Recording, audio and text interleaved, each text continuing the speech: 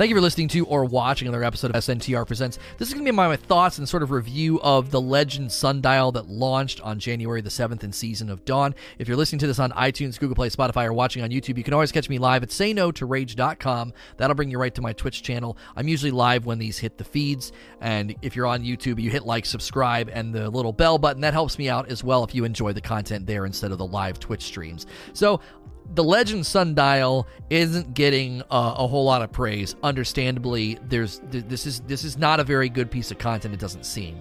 I do want to say the good. I'm gonna start with the good. I think there are some things about it that aren't terrible, especially if you're grinding pinnacles. Then I'm gonna talk about the bad. But I want to end with suggestions. I don't just want to make a negative video.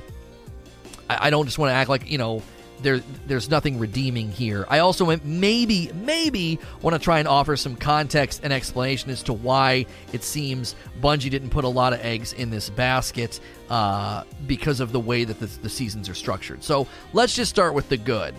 It actually, for people trying to grind pinnacles, it actually is the fastest and the most intentional pinnacle grind of the week. Like, if you're trying to grind pinnacles and you're trying to get that plus 10, it's the fastest and the most intentional. Wherever you need the help, which likely would be a heavy weapon, you could go in there and you choose the weapon, and then you're going to be getting a pinnacle for that particular drop. That is nice. Having that intentionality, I think, is good, and it's really, really fast. So, and oh yeah, I forgot about Nightmares. Nightmares at Master, if you're pretty high level, are pretty fast as well. They're like 5 to 10. This is like 10 to 15 minutes. So, okay, it's one of the fastest, but it also is way more intentional because you can pick the specific drop, which is helpful because there's so many energy weapons in the raid. It's not that hard. It actually looks worse than it is. If you click on it, you're like, oh my gosh, all these modifiers, holy moly, why would I even want to do this? I think that's one of the things that might push people away from even take a crack at it. As soon as you highlight Legend, it's just full of modifiers, and unlike Nightfall, there is literally no loot incentive attached to it. There's nothing. It's boom. There's no loot incentive. It's kind of like the Nightmare Hunts. It's like, why am I raising the difficulty and adding all these modifiers? I don't see a loot incentive attached on the UI. Well, it offers a pinnacle drop, which they don't do a great job in the UI of communicating that to you. So folks in chat are saying Nightfall is 10 minutes. The Sundial is the third slowest behind the Raid and the Pit. I don't honestly, if you're speedrunning Nightfalls and speedrunning the dungeon, I think those are not normative experiences. If you play the Nightfalls or you play the dungeon just at a normal pace, I found yesterday to be ridiculously fast. We were basically done with Sundial in anywhere from 10 to 15 minutes. So I think you guys are giving examples that might be specific to yourself. In any case, it's fast and it's the most intentional. It's not that difficult, especially because it's 950. I think a lot of people are going to look at these modifiers and they're going to be like, this is ridiculously, I don't want to do this. Extinguish is on, and I mean, my favorite is this one. Arc damage is increased. Knockback damage and distance is increased. Like, that's what we want. We want to get knockback more, and we want to take more damage. But we got in there, and it's 950, and it being at 950 made it very, very reasonable. It's not that difficult. So 950 makes it pretty straightforward. For an end game loop of a pinnacle reward, you just kind of go in there and do it. Not a lot of thought. So that's the only good things I can say about this. In my opinion, this is another fumbled ball by Bungie. They don't really seem to understand how to incentivize aspirational content. Heroic Menagerie was the same way. It was painful, it was long, it was arguably way harder than this, and you didn't really get any loot incentive to grind it. The dungeon, aspirational content, endgame content with almost no strong loot incentive. Oh, you get fully masterwork armor, yeah, with terrible stats. The raid loot incentive hasn't been strong for a really, really long time. Master Nightmare Hunts didn't really have a strong loot incentive. It was great if you were doing the lectern grind and you wanted the currency, but it just didn't land very good as an aspirational endgame piece of content with a loot incentive. And here we are one more time with Legend Sundial, almost nothing. Now, before I jump into the bad, I do want to say, we have to remember that this activity is going away. So if we envision Legend Sundial as a basket, if they would have filled this basket with a ton of dope stuff and a ton of loot incentives that you couldn't get anywhere else, they would have run the risk of frustration for those that spent the $10. I spent $10 and you put a disproportionate amount of items in a challenging non-match made activity. More than likely, that's what is behind some of the decision making here at Bungie. They're casting a wide net, they're targeting the majority of the player base, and the majority of the player base isn't going to want a significant amount of the loot incentive attached to their $10 purchase inside of endgame non-match made challenging content. I think that's probably where their thought process on this was, because it is going away. However, I still think there's criticisms that need to be made here, all right? Basically, in the most literal sense, there is no reason to run Legend Sundial more than once a week per character. After you run it one time, there is, in the most literal sense, no reason to run it after the first time. You get the pinnacle drop, and after that, you are wasting your time. You are only going in there and making it take longer for, and I mean this, in the most literal sense, there is no loot incentive at all beyond that. Not a single reason to go in. So you go in and run it once per character. That's 30 minutes. Well, let's round it up. Okay, it's 45 minutes of your week, and that's it. Okay? So, as I said on the outset, it's good for those going for Pinnacle. It's nice to have that other source, but if you're putting it on the roadmap and you're kind of giving people this idea that, like, this is another piece of content launching, I would say it needs to feed the back end of the game a little bit more. It does feel like the game is very slanted toward the middle of the pack. The more, not super casual players, but the more casual and the more moderate players seem to be the target of the Season Pass content. That's probably a pretty good business strategy because there's way more of them than the top 10% that want things to be ridiculously hard or ridiculously grindy. The minority is getting ignored a little bit here because you're at the very tip of the pyramid. There's not a lot of you, and I think that needs to be stated. I do think for $10, they're like, we need to cast a wide net here. That probably wouldn't go over well, but the result is the vocal minority that goes to Reddit and Twitter and all these places that play the most, they're kind of like, why in the world are you doing this? The exotic quest was really easy. There's no reason to run this more than once a week. Also, some more criticism that I would like to make beyond just there being no loot incentive basically at all is modifiers like Extinguish and others just seem really unfun and uninviting. I'm sick of modifiers like Extinguish and Match Game, okay? No, Match Game and Extinguish do very little to influence my loadout. Very little. Oh, and locked loadouts. Get out of here with this. Like, these are not fun. They don't promote fun. They don't promote creativity or loadout changes or unique anything. They're annoying. They're annoying. They make people avoid content. I believe you can have modifiers that influence loadout changes, influence changes in our gameplay without making it be super painful. Glass sucked. Blackout sucks. Match Game sucks. They're not enjoyable. There's got to be some more creativity for modifiers because when I looked at this yesterday, I was like, I don't want to play Extinguish, Match Game, locked loadout content. I don't want to. It's not fun. It's annoying. Stop with this. This is not endgame difficulty. It just isn't. It's arbitrary limitations to make the character and the player feel like it's taking too long. Truth be told, it's actually way easier than these modifiers make it seem like it's going to be. It makes it seem it's going to be terrible. It's actually not bad. I'm worried though that a lot of teams are going to sail all the way to the boss fight. That's actually where Extinguish can happen because you can have a lot of multi-deaths in the boss room, and it's kind of small and it's kind of spammy, so be careful in the boss room. No matchmaking just doesn't seem necessary. I'm typically one that says you don't want to have matchmaking in really hard content or challenging content. If you ran Menagerie with people who didn't know what they were doing, it was pretty painful, and so I was like, you don't want to have matchmaking for Heroic Menagerie. In this particular piece of content, I don't feel like you could put matchmaking in there. I believe you could. Just take Extinguish off and I think you'd be fine. Which leads me to my final section, suggestions, okay? That's one suggestion right there. Just take Extinguish off and throw in matchmaking, for Pete's sakes. I don't think it's needed.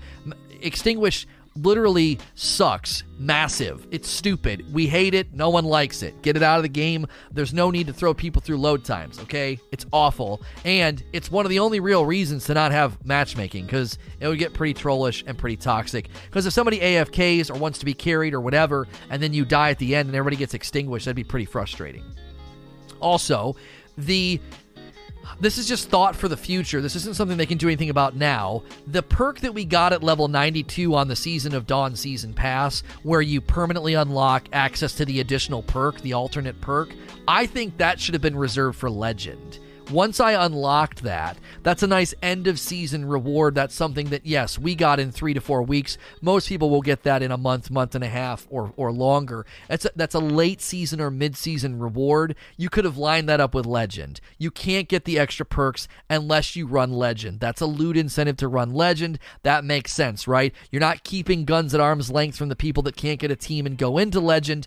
It's just an extra perk. I think that brings that sense of like, oh, it's adept. It's slightly better, but not grossly better, so people feel like they're getting left out. I think that would have been a pretty good loot incentive for Legend. Maybe put armor in the pool for a grab at the end. Just one armor piece, grab one of the 5. So while you're running Legend for the week, you can focus on getting a great pair of gauntlets or something. Like every time at the end, just throw in one armor drop that I can grab in order to work on armor grind. Remove extinguish and add matchmaking. We already said that. Stagger the frames. This is something they could have thought about. They can't do anything about this now. They could have staggered the frames and released them over time.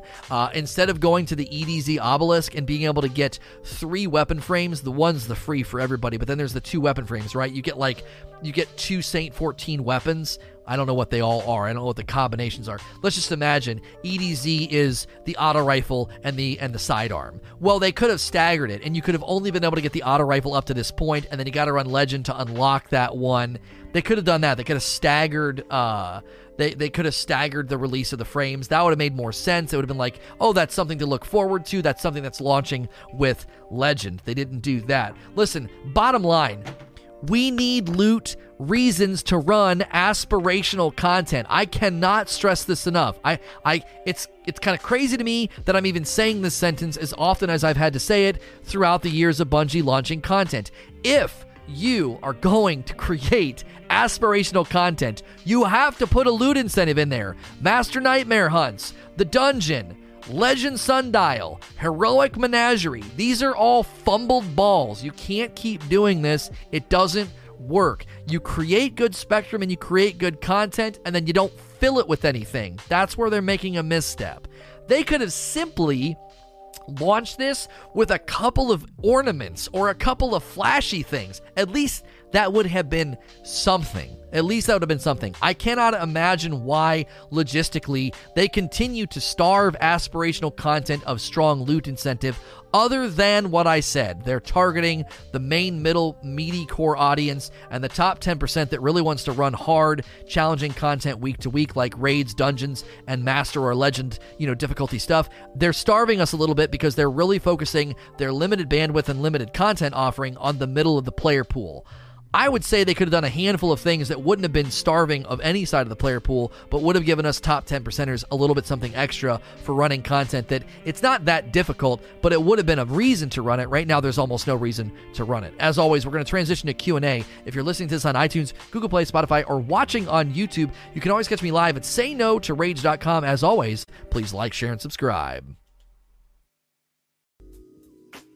Thank you for listening to or watching another episode of SNTR Presents. This is going to be a question and answer session that followed my talk about the Legend Sundial. If you're listening to this on iTunes, Google Play, Spotify, or watching on YouTube, you can always catch me live at sayno2rage.com. That's usually when I'm on, is when these hit the feeds. It'll bring you right to my Twitch channel. Going to jump right into the questions today. BCB says, do you have to be in a certain location for shared wisdom? I joined someone who wanted the buff. They literally leveled 3 times in front of my face, and I got nothing. We were on the moon. You don't get anything from them. You get a bonus if you cash in stuff when they're with you. The actual shared wisdom bonus doesn't give you something while they're caching. It's because it's for you. So if you come here, it says small fire team XP boost, right? You unlock that throughout all the all the small fire team increases fire team members' XP gains by 2%. That's all it does. It just increases your gains when you're cashing stuff in. So you're not going to get anything from them cashing stuff in. That would be absurd. That'd be like you could literally do XP lobbies. Just come in and get free XP. Troll Annie. Do you think we need a better pursuit for seasonal armor? Should the pinnacle activity of the season, Legend Sundial, provide us with a pursuit to forego weapon drops? I don't think it should be a forego thing. I think it should be, hey, you just ran Legend, you can pick your 4 weapons, but we're going to just throw in a piece of armor. There should just be a section down below or up top. Do it up top. You know how when we went in the first time and we grabbed the exotic quest for the Devil's Ruin? Up top, it has all 5 pieces of armor, and you just grab one. You get a random roll, random affinity, whatever, and then it disappears, and then you can start grabbing your weapons. It's that. I mean, that's simple.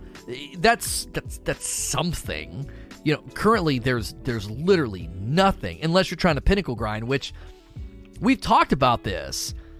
I said this in my pinnacle grind video. Either make it better or get rid of it. It seems so superfluous. You get tons of.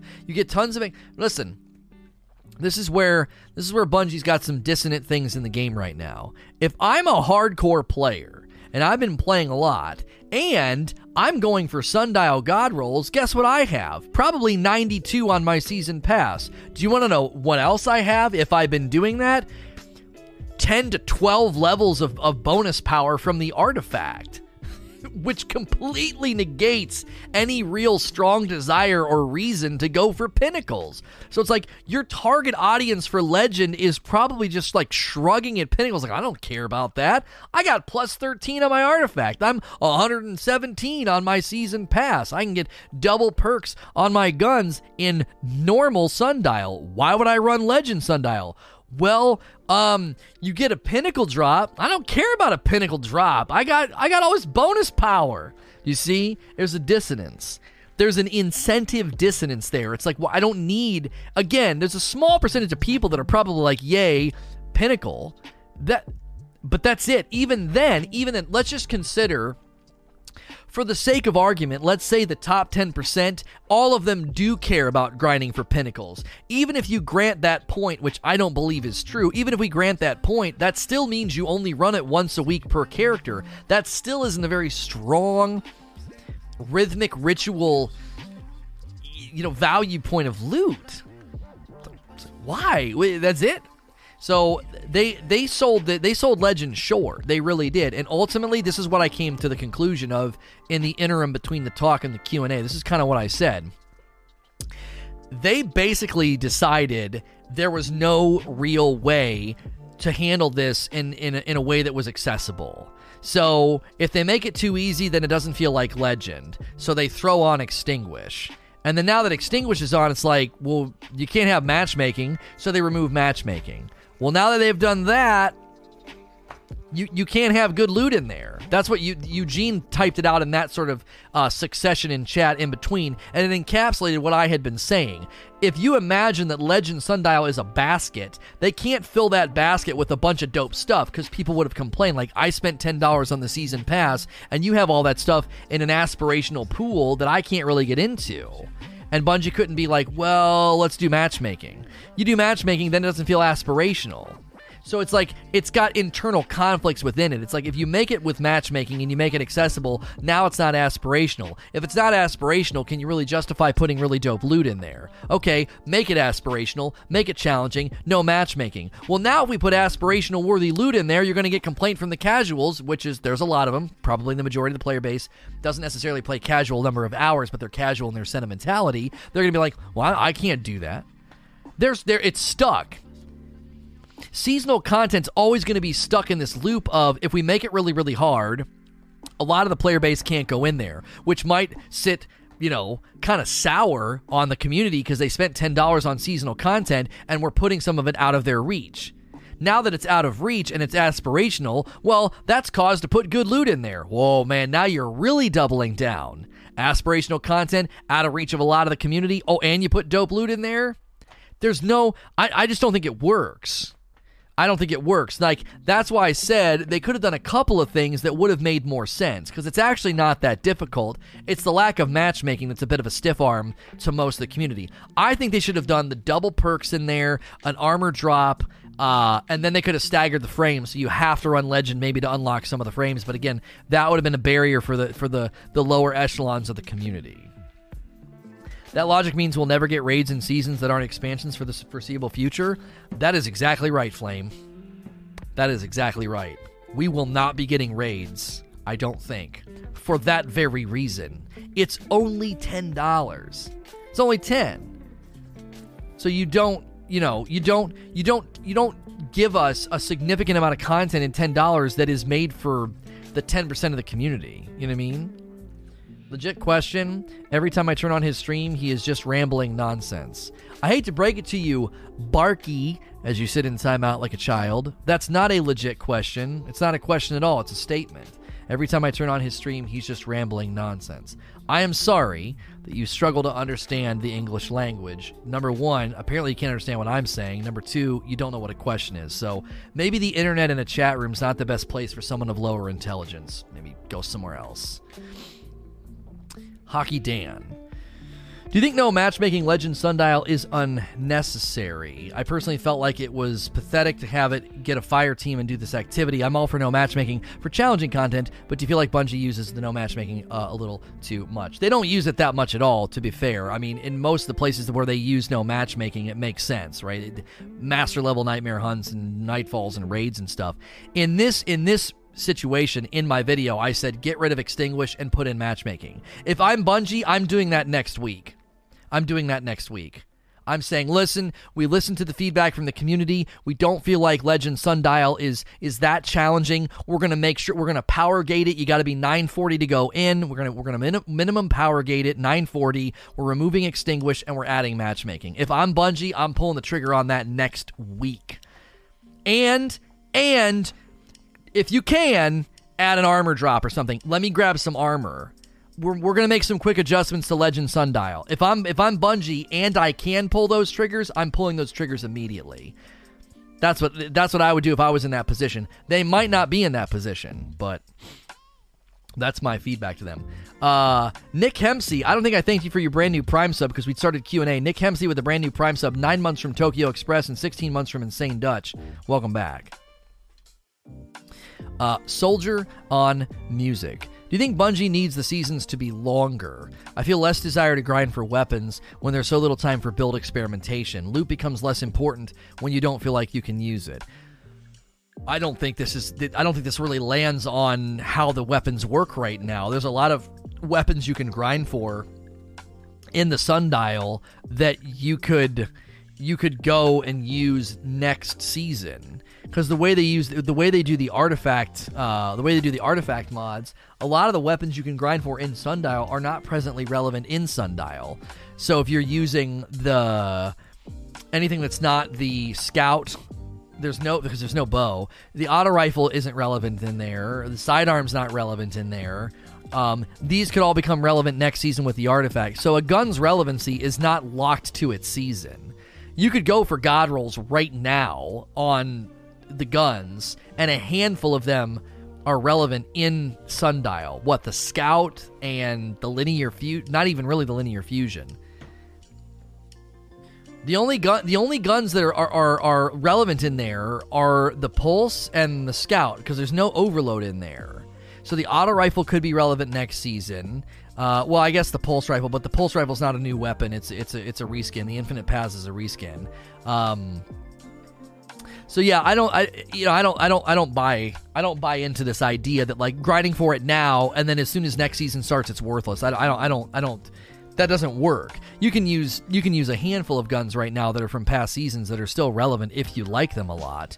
Austringer, if you feel like it, stuff like that. Well, obviously not relevant to the champion mods, but still. Go to the badge. It's easier to see all the loot. Low, no, blind. Oh, right here. Okay, view contents. There we go. Yeah, so like Breachlight sidearm is not relevant in Sundial. Scout rifle is. Steel feather repeater's not. And then Martyr's Retribution's not really. I mean, you can use these in there, but they're not really relevant in there either. So I would say you could grind for them and then use them later. You know, so that's the Gambit, and then that's the Crucible. Okay, so they've got some pretty good. They've got some really, really good shaders too. Oh my gosh. How do I get Crucible Prestige? Complete the rewards associated with the Crucible quest. I might have to do that off stream. That Crucible Prestige. I think Pugs was telling me about this one. That shader is stupid good. Next question. Mick Cheshire. This is quite a pessimistic question. Well, get out, no. But do you think that this difficulty was simply a means to fill a square in the roadmap? Oh, I don't think so. No. That's not how it works, Cheshire. I don't think Bungie's like, all right, marketing team, can you put together the roadmap? And then some guy like looks up from his desk and he's like, we don't have anything for January 7th. Can you guys make something? Like, that's not how it works. They're not like cooking up the calendar and being like, well, we got a gap here. Can you get the teams to build something? I don't think that's how it went. I think that they said, let's have an increase in difficulty. We didn't do that with Vex Offensive. Let's try it with Sundial, because it's formatted in a similar way to Menagerie, and Menagerie did the same thing. It went from normal to hard. Unfortunately, I don't think it filling the calendar is really only because it lacks rewards. Like if it had rewards, then I think that we wouldn't even be having this conversation, you know?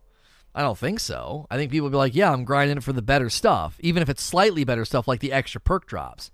D-Max speeds. Would Bungie limiting hard content matchmaking exclude raids, 970 for legend matchmaking, be a good idea to help casuals and hardcore do harder content? We've answered like a lot of different iterations of this question this morning, so I'm not really going to answer your question. You kind of have gotten the gist of what I think about matchmaking and where it could land and can't land. I believe we've exhausted that topic this morning. Gus the Fuss. Lono, I heard your prediction for this September is the return of the Dreadnought and the Taken Queen DLC. Do you think that they'll also do a Weapons 2.0 overhaul like they did in Armor and Shadowkeep? Yeah. I believe that we'll get a significant weapons update in September. The Dreadnought will return. Savathun will be the main antagonist. That's what I think is happening end of this year. We know Dreadnought was planned for a D2 DLC launch, and it hasn't happened yet. I believe it's supposed to be the crescendo of the storyline. And I also think that would be a really great time to maybe reset everything, or the loot or the guns or something. I don't know. Or just do something with the weapons, so any weapons that drop September and beyond, you have a strong reason to grind for. They're newer, they're cooler, they're awesome. Like, they're Armor 2.0, they're Weapons 2.0, right? You get all that. So, yo, it's good, Oscar. Thank you again for the shirts, Oscar. T-Funk. Do you think Bungie is scared to put good loot behind skill walls, like only difficult content has calling cards? Well, if we look at the pattern, there does seem to be some level of hesitancy from Bungie to put really, really good loot behind a skill wall. Look at the raid, for an example. The guns in the raid are good. There's nothing in there. There is absolutely nothing in there that you're like, I must run the raid. That is so good. That's so amazing. It's all good. Garden of Salvation guns are probably the best raid loot we've gotten, I don't know, ever, since Midnight Coup, maybe. Like, most of the raid gear up to now has been kind of like, what? This is all mediocre. This is all decent. This is all, if you get the absolute best roll. Even Last Wish has some bad stuff in there, like the curated roll on the Chattering Bones. The frick is that? You know, and then if you want to run an energy hand cannon, Nation of Beasts is nice. Outside of that, you got the Apex Predator rocket launcher, the scout rifle, a sniper, a fusion. Like, I don't know. Again, it's really inconsistent, isn't it? Like, there's not this massive, strong draw to go run raids. Dungeon, heroic menagerie, master level nightmare hunts. It's like, they're just sort of, yeah. And then people always pick out like a couple of things, you know, Tyranny of Heaven, or the shotgun from Crown of Sorrow, or the shotgun from Scourge of the Past. You know, there's always like one, and then that's it. It's not like, oh, dude, you know, there's some great loot in there. And they did the same thing with other aspirational content. Somebody somewhere is pushing back against that. Now, Armor 2.0 could solve this. We could land in September of this year, and they could launch Armor 2.0 and then say, hey, this philosophy about making guns cooler, investment in guns, capacities of guns or whatever, we're doing X, Y, and Z, and if you really want Z, this really nice little extra umph, this little teeny nice little cool capstone, you got to get guns or do something in aspirational content.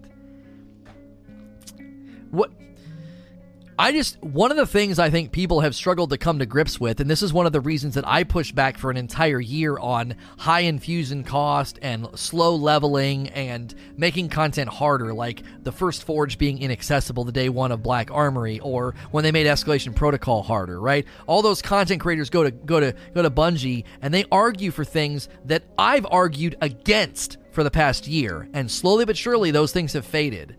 They're not making content really hard. They're doing more things like Menagerie. Leveling is not hard. Leveling is as easy as it's ever been. Infusion cost is like not really noticeable because you don't really need to infuse because you're leveling so fast. Infusion's less frequent, and it honestly is not that bad. It's a little bit cheaper because you got to buy the upgrade modules from the gunsmith. Oh, and they give them to you for free in the season pass. So they've softened all those edges that I pushed against. I pushed against those for 12 months. I was given all kind of grief about that. But I think what people need to come to grips with, and the reason this has been happening, is the sentimentality, not the commitment, not the hours, okay? But the sentimentality of the Destiny community is mostly casual. It's mostly casual. Even the guys and the girls and the ladies and the men who play 4 to 5 hours a night, 3 to 4 hours a night, even those people, they may be playing at a hardcore level of investment. They're casual in their sentimentality. Look at the complaints when something's really grindy or takes a long time.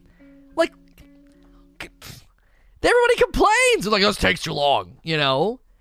So I think more and more, the spirit of the community is rising to the surface and being seen for, exactly, that's why I coined the phrase, casual passionates.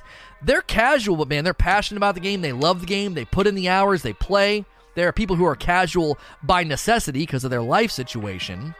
There are people who are casual in their heart. They're like, I don't want to play things that are ridiculously hard. I want to play and chill. I want to do the looties and the shooties, as I've said so many times.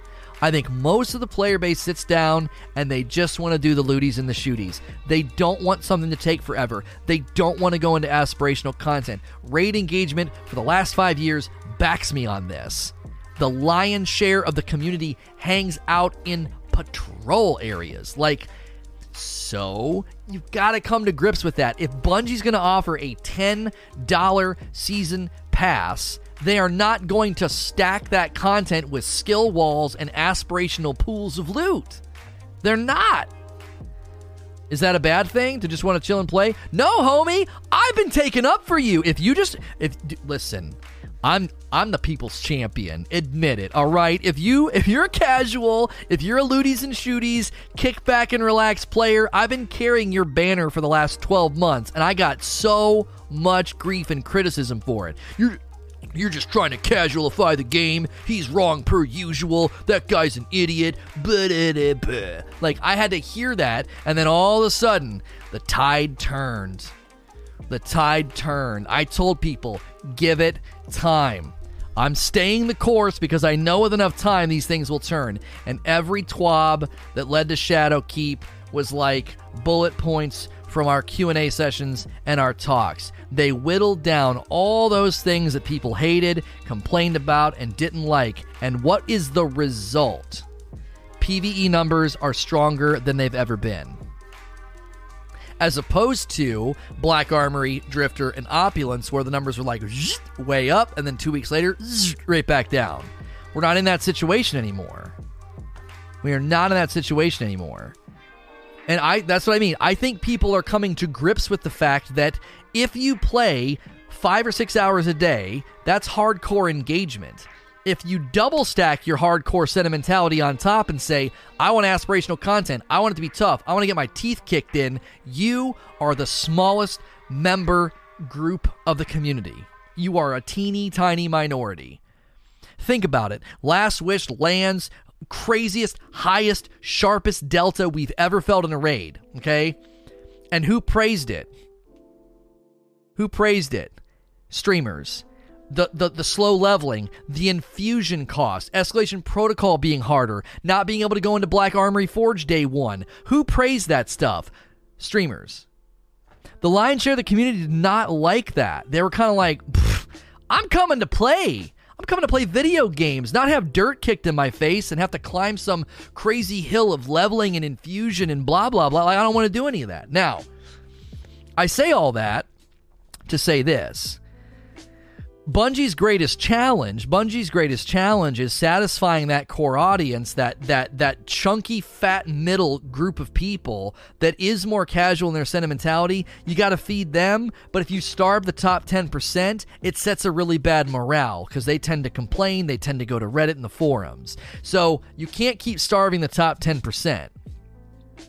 This is why a Bungie could figure out really, really good difficulty spectrum.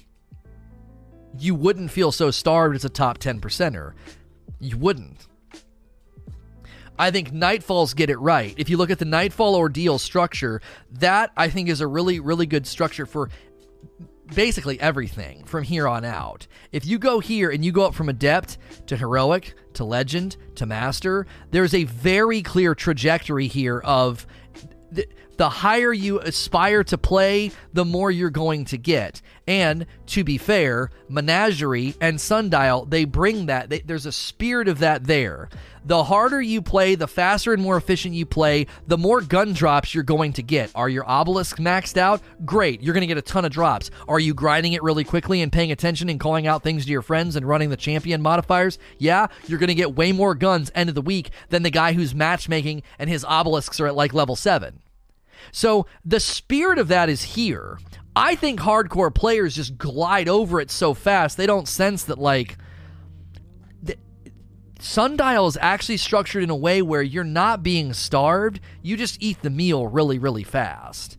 And so you're like, well, okay, what's next? The hardcores have done this before. This pattern has been set. It's as predictable as the changing of the tides. They devour the content, and then they're so hungry and they're so starved that when they get something that is a morsel, like a really short exotic quest, they're like, this sucks, because they're starving. We've done this before.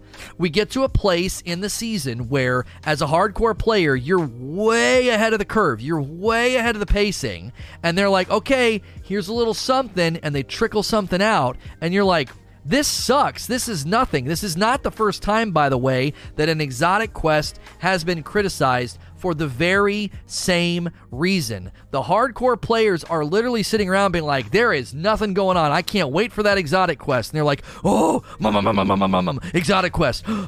That's it? Now, to be fair, this exotic quest was very light, but that's going to happen. There's been plenty of exotic quests that have been greater or lesser degrees of demand.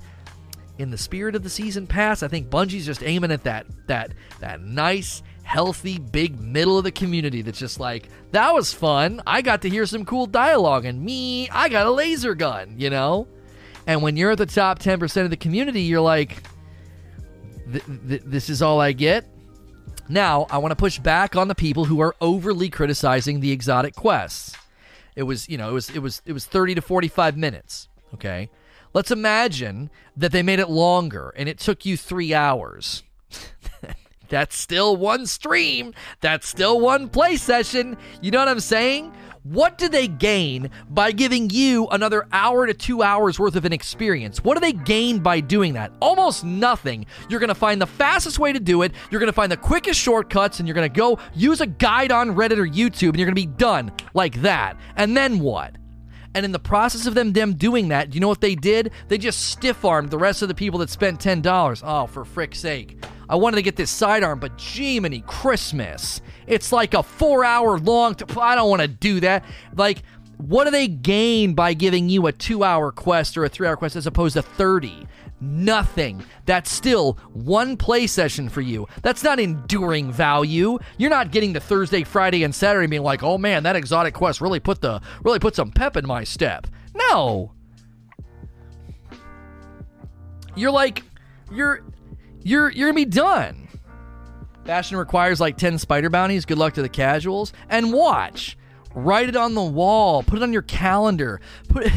Predict this. That's going to be complained about. The same people that said that this was too short are going to be like, this is too long and grindy and tedious, Bungie. Watch them. They do the same thing every time. Every time a quest comes out, they're like, oh, Bungie, this is so tedious. I have to go do lost sectors and kill this and do that and go to this place and I'm going into old content. Bleh. And then they complain. And then Bungie's like, okay, fine. We'll just do something really unique. We'll do something very different. There'll just be some dialogue and you'll go to Twilight Gap. And they're like, this sucks, man. It only takes like 30 minutes. They argue out of both sides of their head. These people are schizophrenic. I've seen the hardcores complain about this stuff. Don't act like they don't. I've been sitting here for 5 years. I watch it. It happens. It doesn't matter. It doesn't matter what they do. People are never happy. Now, I will say this.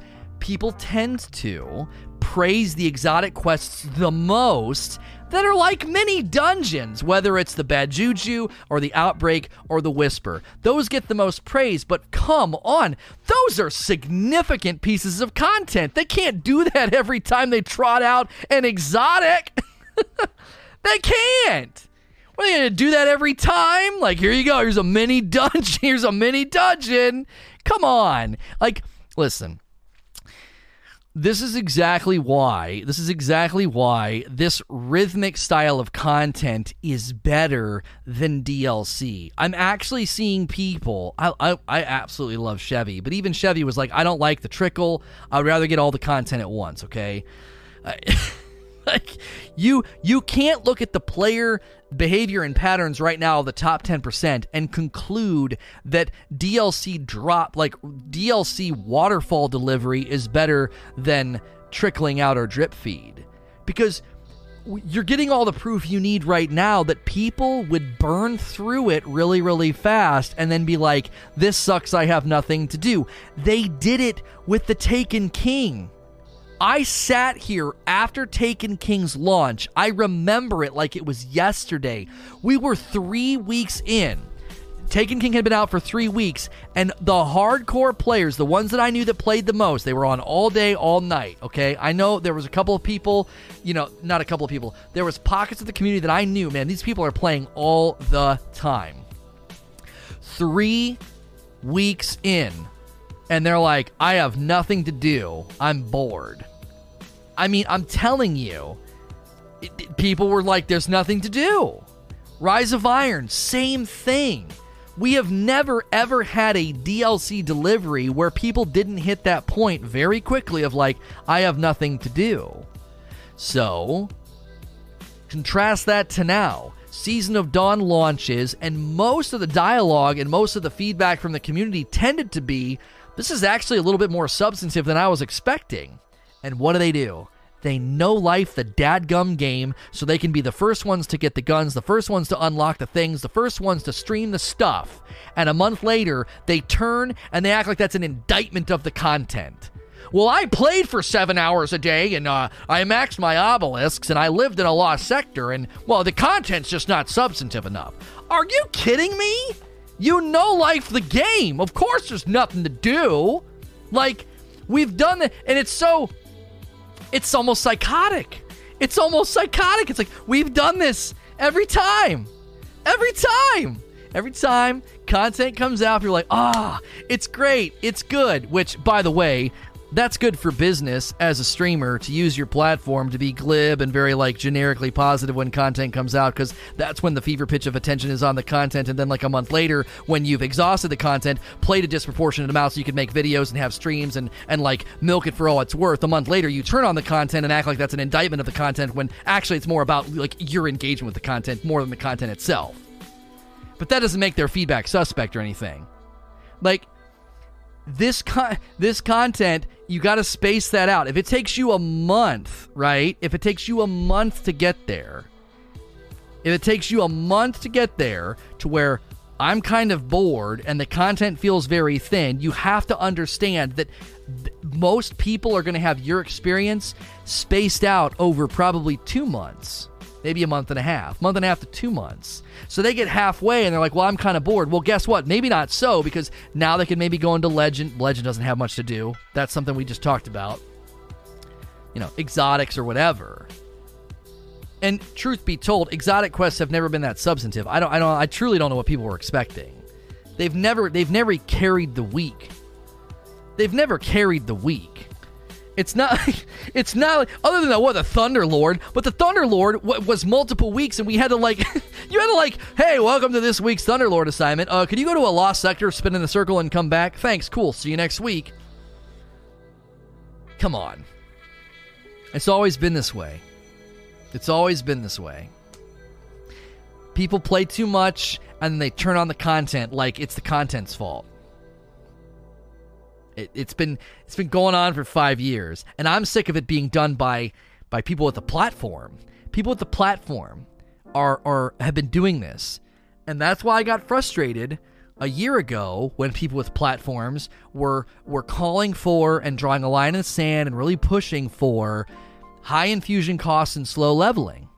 Because it was like, man, oh man, you guys are trying to stretch this out for yourselves while putting everybody else on a dadgum treadmill, and it didn't work. It didn't work. And the player base numbers now and the change of trajectory and pacing in the game now is proof of that.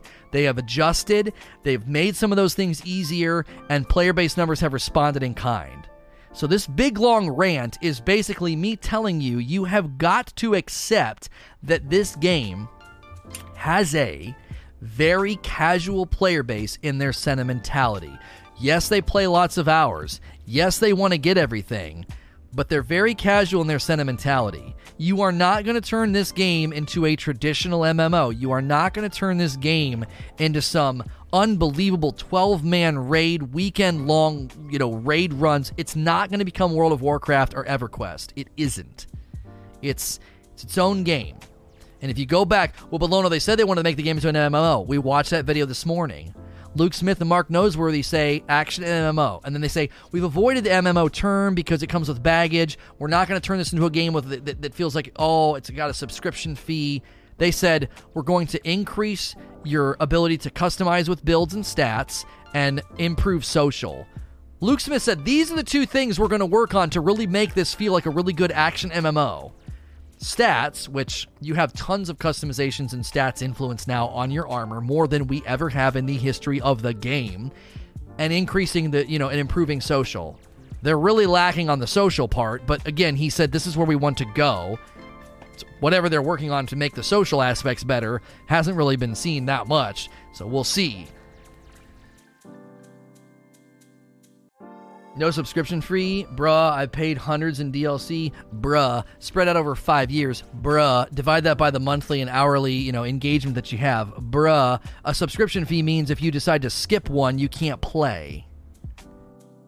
Like, you can skip a DLC or a season and you can keep on playing Destiny. You can't do that with a subscription fee. That's the difference. Subscription fees are also usually in place because there's dedicated servers, there's large living worlds, there's consistent, quality of life and hot fixes and patches pushed out, and more consistent DLC delivery because you're paying a subscription fee. The setup now, you literally can just skip. You don't have to pay anything. You can just keep on playing. And you can play for free if you want. You can play year one, most of year two for $0. You can play all of year one and year two for like $20. It's dirt cheap to get into this game. That was a long rant. The point of all of that was to really drive home the idea that if you're burning through the content quickly or you're hoping for this really awesome loot behind skill walls, that's not going to be anything in the game probably ever, or if they do, as Flame said a little bit ago, one raid a year maybe in the DLC so that they can feed that top 10%. The top 10% does need fed, I will not deny that, but you cannot expect the core and the meat of the content in a $10 season pass to be geared towards you. You've got to accept this game's evolved out of the idea that leveling, infusion costs, and hardcore grinding is largely gone. Hardcore grinding now is for god roll weapons, which I don't know. Traditionally, that seemed to be where people centered their attention anyway. The hardcore players typically, in Destiny 1 especially, center their attention around that kind of a grind. Tier 12 builds with the armor, and then God rolls on things like Imago Loop and Grasp of Malak. There wasn't this like hard... I mean, I guess there was for VoG, but VoG wasn't the style of leveling after year 1. This idea like, I'm going to log in every week and I've got to level, forever 29 sucks.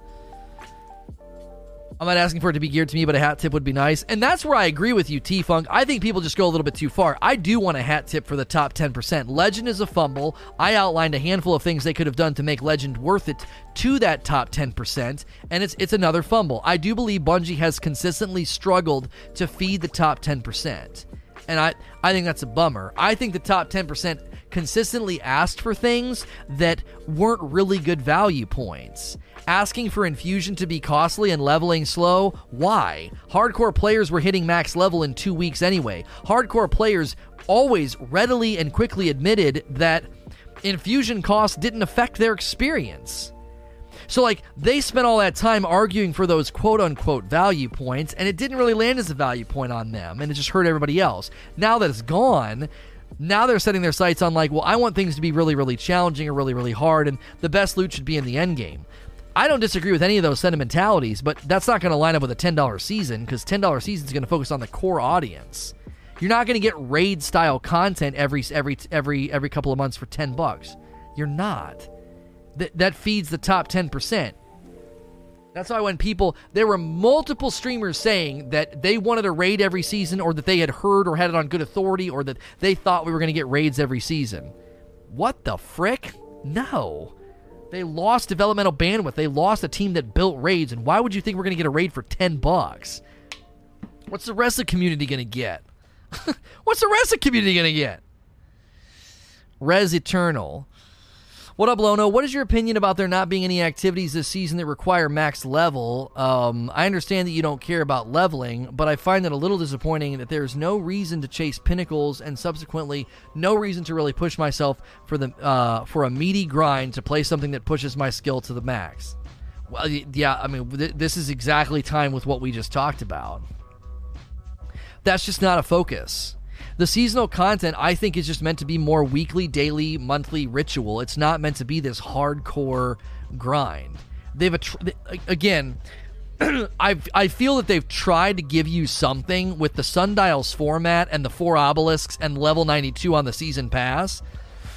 I feel like they've definitely tried to feed you. It's not much. But again, it's a $10 season, so you can't expect like a crazy substantive full course meal as a hardcore player. It's only $10. If you split up the $10 to, split it 3 ways, okay? Split it 3 ways. $3.33 of the 10 goes to the low-hanging fruit stuff. The low-hanging fruit stuff for the very, very casual players. The season pass and the artifact, okay? And then the other $3.33. That goes for the meat of the content. Sundial, the obelisks, the bounties, just that stuff that anybody can kind of do. And then the very, very tippity top, the $3.33 that's for like the hardcores, you can't expect much. Like if you think about it like that, like if you divide it up and think of it in that way, it's like portions of this $10 are going to different sections of the game in a way. You're not going to get a substantive delivery of hardcore endgame content for basically $3.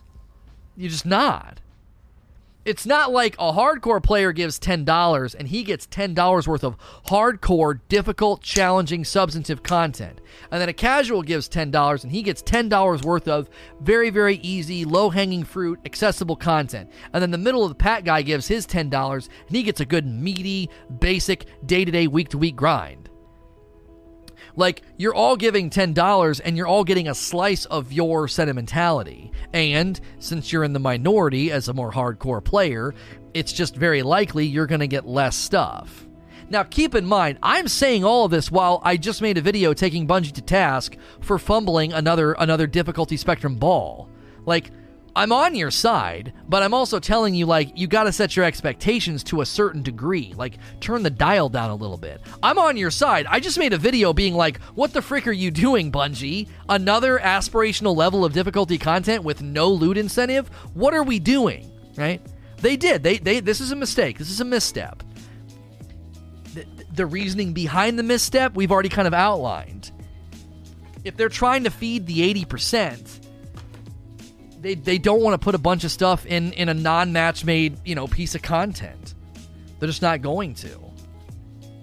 And I know that's a bummer for you, and I'm not saying that that's right. I'm saying that's cause for you to voice your opinion and your criticisms and say, listen, you got to feed us. You got to throw us a bone here. You got to do something for us top 10 percenters. But you also need to, at the same time, be saying, I need to adjust my expectations here. It's only $10. My portion of satisfaction or end game aspirational content every season is going to be more meager than when you really, really loved Forsaken and Last Wish, or you really, really loved, maybe you loved the Dungeon Garden and the Nightmare Hunts, I don't know, or the Nightfall grind. Maybe you love that in Shadowkeep, and now you feel like, man, what, the bottom fell out.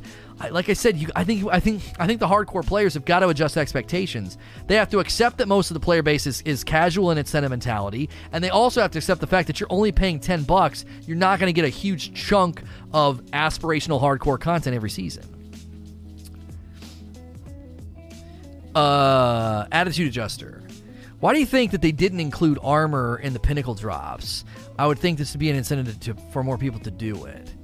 See, this is where they could do what I said. Like, you know how you ran it the first time and it was like grab the Devil's Ruin? You grab that quest line and then all of a sudden the guns all slot up. If every time you finished Legend Sundial, there was all the armor at the top, and you could grab one piece, and then they disappeared, and then the rest were, and then the guns kind of slide up, and you could pick your guns.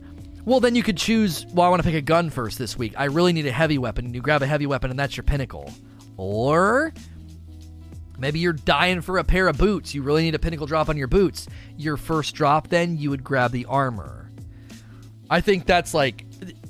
That to me just makes sense. It's like you're giving that intentionality, you're giving that extra loot incentive to, and then what does that do? That has a permeating value. Well, I've already got my pinnacles, but I could go for some armor. And if you're like, well, I don't care about armor, well, then just go run normal. But again, that's why I multi-layered it. That extra perk that drops on the guns, right? That extra perk that drops on the guns, that should have been reserved for Legend. So if you're like, well, I don't really care about the armor. Well, if you don't care about the armor, you care about the guns, you're going to care about this extra perk right here. Because I wanted a rapid hit, explosive payload scout rifle. And I didn't get it. I got Vorpal, but extra perk saved the day. Yay! See what I'm saying? So both sentimentalities would be answered there. It's like, well, you only can get the extra perk in Legend, and you can pick armor if you want, and that gives you more intentionality over the pinnacle grind. Like, man, oh man, that hits 3 types of players.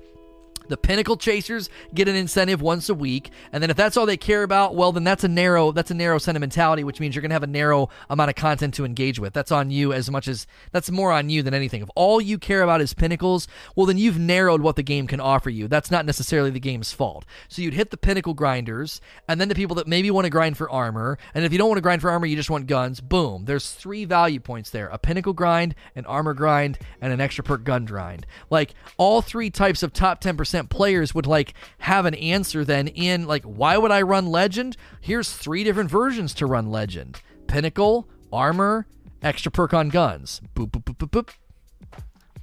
And then casual players, they couldn't really complain about that. What are you going to complain about? Well, they get an extra perk. Yeah, they're running the harder content. You can still get the gun.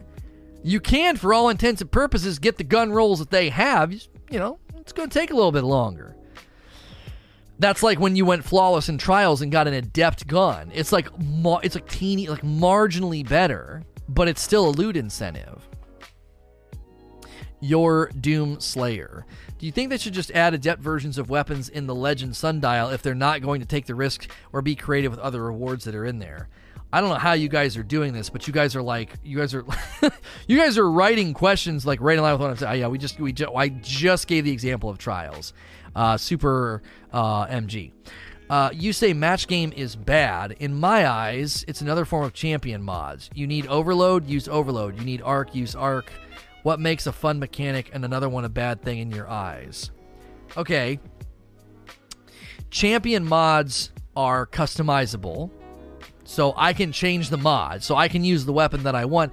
Keep in mind, Super, I've also argued that champion mods should be available on all primaries, so I can use the primary I like the most. If you want to incentivize me changing my loadout, do it with the modifiers. 1 week make sidearms stronger against champions, another week make bows or whatever, so I'm changing my loadout according to modifiers, not according to coercion of like, well, you gotta run the mods, okay? So keep in mind, my position is that the champion modifiers should be available on all primaries, including exotic primaries, to give that freedom of choice to the player. So at a ground level, I can just put the modifier on there.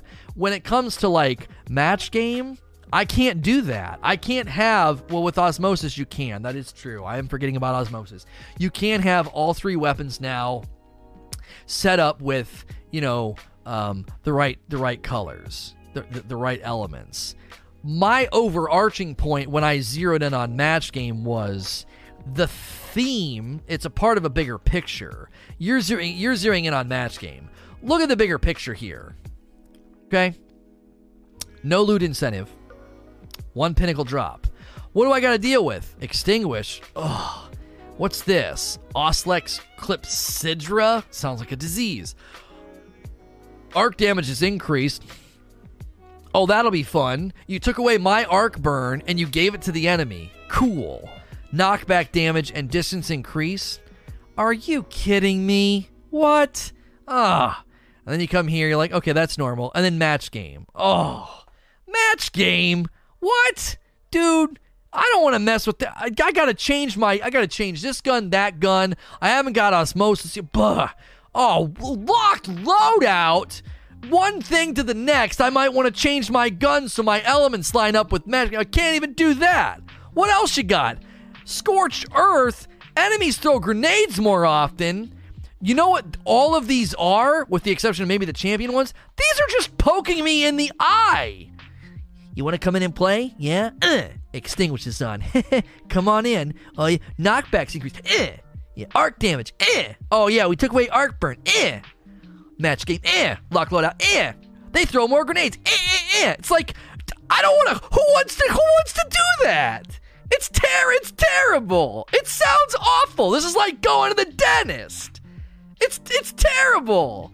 Come on. Who in Destiny's like, oh, dude, sign me up, baby. I can't wait. I've been waiting all weekend to play Destiny, dude, and I love Extinguish and getting knocked back more and getting hurt more from knockback. And oh my gosh, take away my burn and give it to the enemy. Yeah, I don't give a frick. Throw Matchscape on, lock my loadout, and throw more grenades at me. It's gonna be great. It's terrible. Who designed this? It's awful. It's awful. You're zeroing in on match game, homie. That's one piece. That's one piece. And listen, I said it in my video. Somebody in chat saying it. It is. It's easy. It's not hard. It's $9.50. We just cruise through. We cruise through. But it's horrible. It's not fun. It's not fun. It isn't fun at all. And when I look at it, think about it. Everything I just said, when I look at it, I'm like, hey, you guys want to go run Sundial? They're all like, dude, did you see the modifiers? Are you kidding me? What do we get when we're in there? 1 pinnacle. I already ran it. Screw that crap.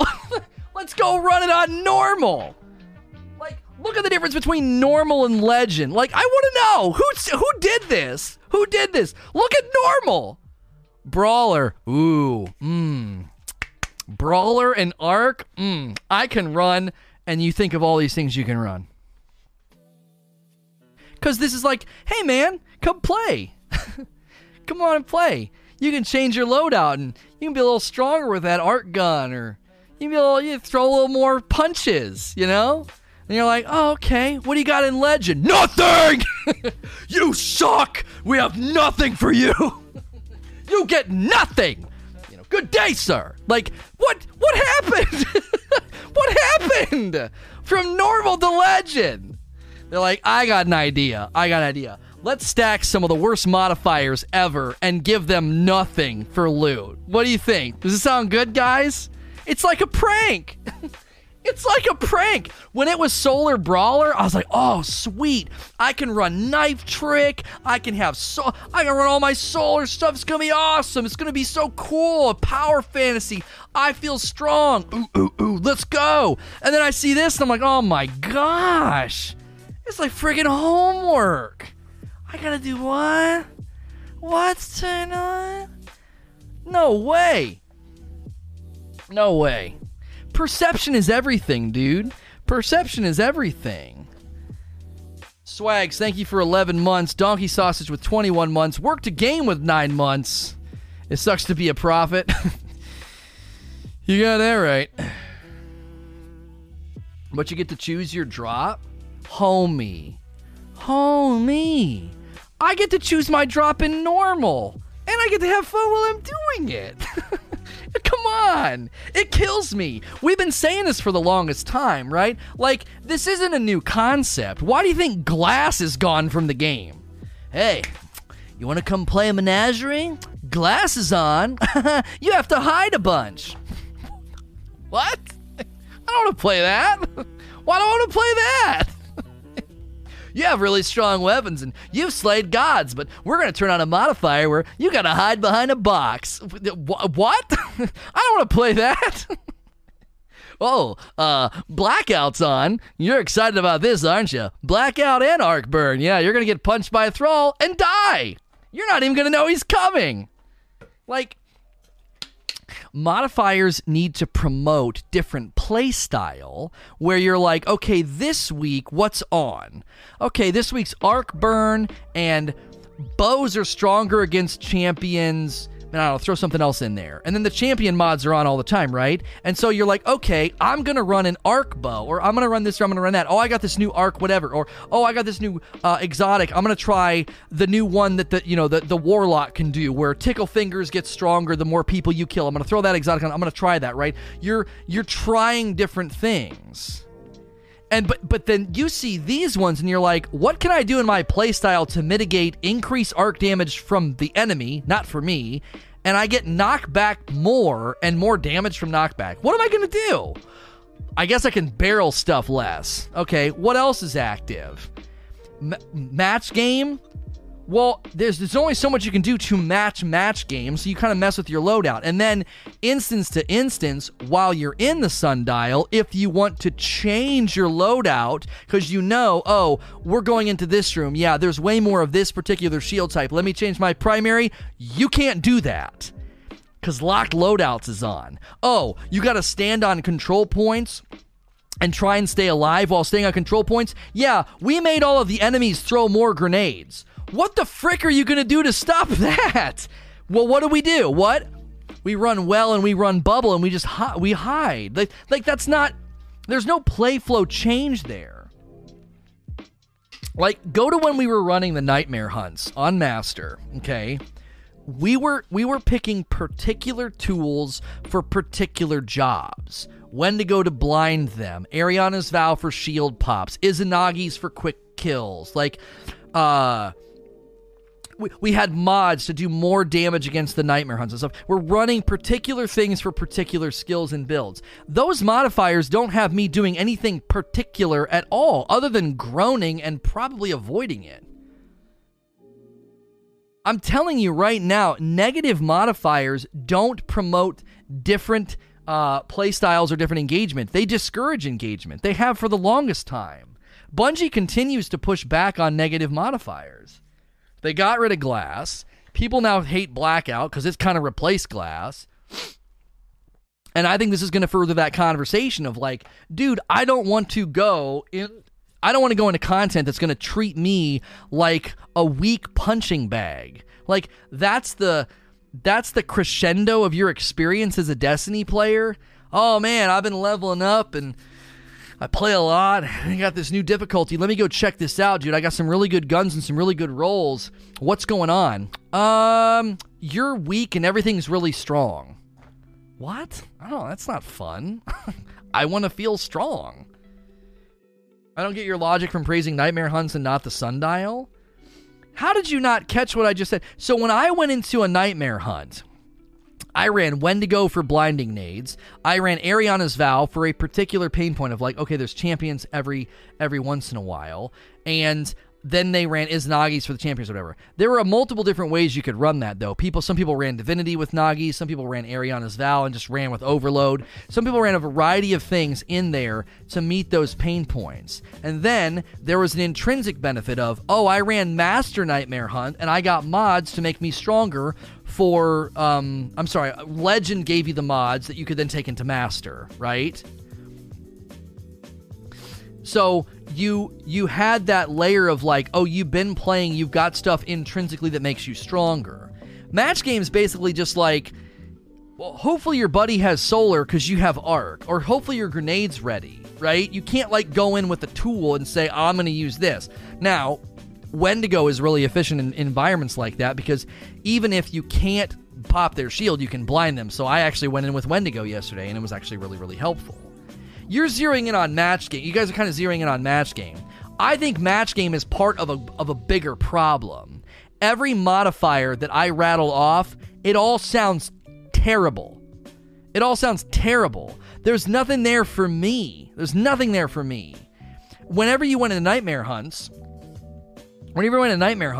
there were things that affected things at like a low level, but like if I go in here, who is this? This is Gaul, okay? I go up to Master.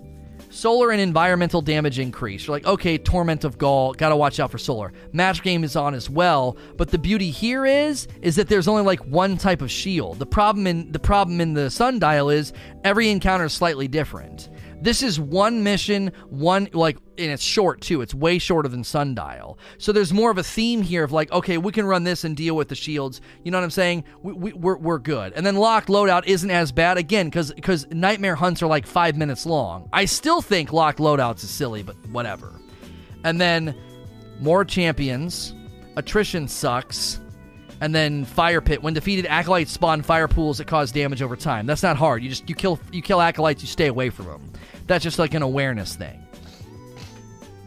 That's a play flow thing. You're playing differently. You can't play mindless. You can't stay on top of their bodies, when they die. And then champions you just kind of have to ignore because the champions are everywhere. They're in all 4 difficulties. They don't really count. So, attrition. Regeneration is greatly impaired. Defeating enemies creates wells of light. At least when attrition is on, think about it. Attrition combined with Fire Pit. I have to be aware when I need health, right? I gotta be disciplined to not go pick up the Well of Light because I might run over the fire from Fire Pit, and Fire Pit's getting buffed by Solar, Torment of Gaul. And again, I think Nightmare Hunts did something that allowed them a little bit more freedom here. They're really, really short. So it was more like, kill this room, boss. They were really, really short, and they were very thematic. So you didn't feel like, oh my gosh, match game and locked loadout, that's going to be terrible. That's the problem with Sundial. Sundial's not a 5-minute encounter. It's 15, and every room is different. So in one room, you might have the right combination for shields because it's mostly solar or something, but in the next room, you got Arc and Void, and you're like, what the frick? And again, we can't change our loadout. I could go into the room and be like, okay, for this room, I really like to run this and this and this, and now I can't because locked loadout's turned on. I just feel like too much of it is like compounded. Because you go like Sundial is longer and there's more. It's more random. There's more randomness again. And again, here's the big thing to consider. I can go from Brawler and Arc, or I think we had Heavyweight and Arc the one week. It was awesome, or the one day. Don't these change daily? In any case, the one day I was playing, there was Arc and Heavyweight, and I was like, oh, that's awesome. Okay, that's going to be fun. I come over here, and you just pile on the modifiers. It's this huge pendulum swing, and there's no loot. At every layer, it's just like, I don't want to do that. Obviously, I went on a big rant and I got dramatic and got kind of funny and comedic. But the reason chat resonated with my rant and my attempt to be funny about it is because Extinguish is on too. You don't have Extinguish on in the Nightmare Hunts. A longer, arguably more complex, more varied encounter has Extinguish and has equal pain here, and then they got the grenade thing, Scorched Earth or whatever. Team coordination endgame should be a thing. I don't disagree with that, T-Funk. I think that's why I enjoy doing the Master Nightmare Hunt time trials. I actually said that. I said, I really think these Master Nightmare Hunt time trials, the ones where we didn't run into the glitchy boss fights, where you could just kind of go in and bake.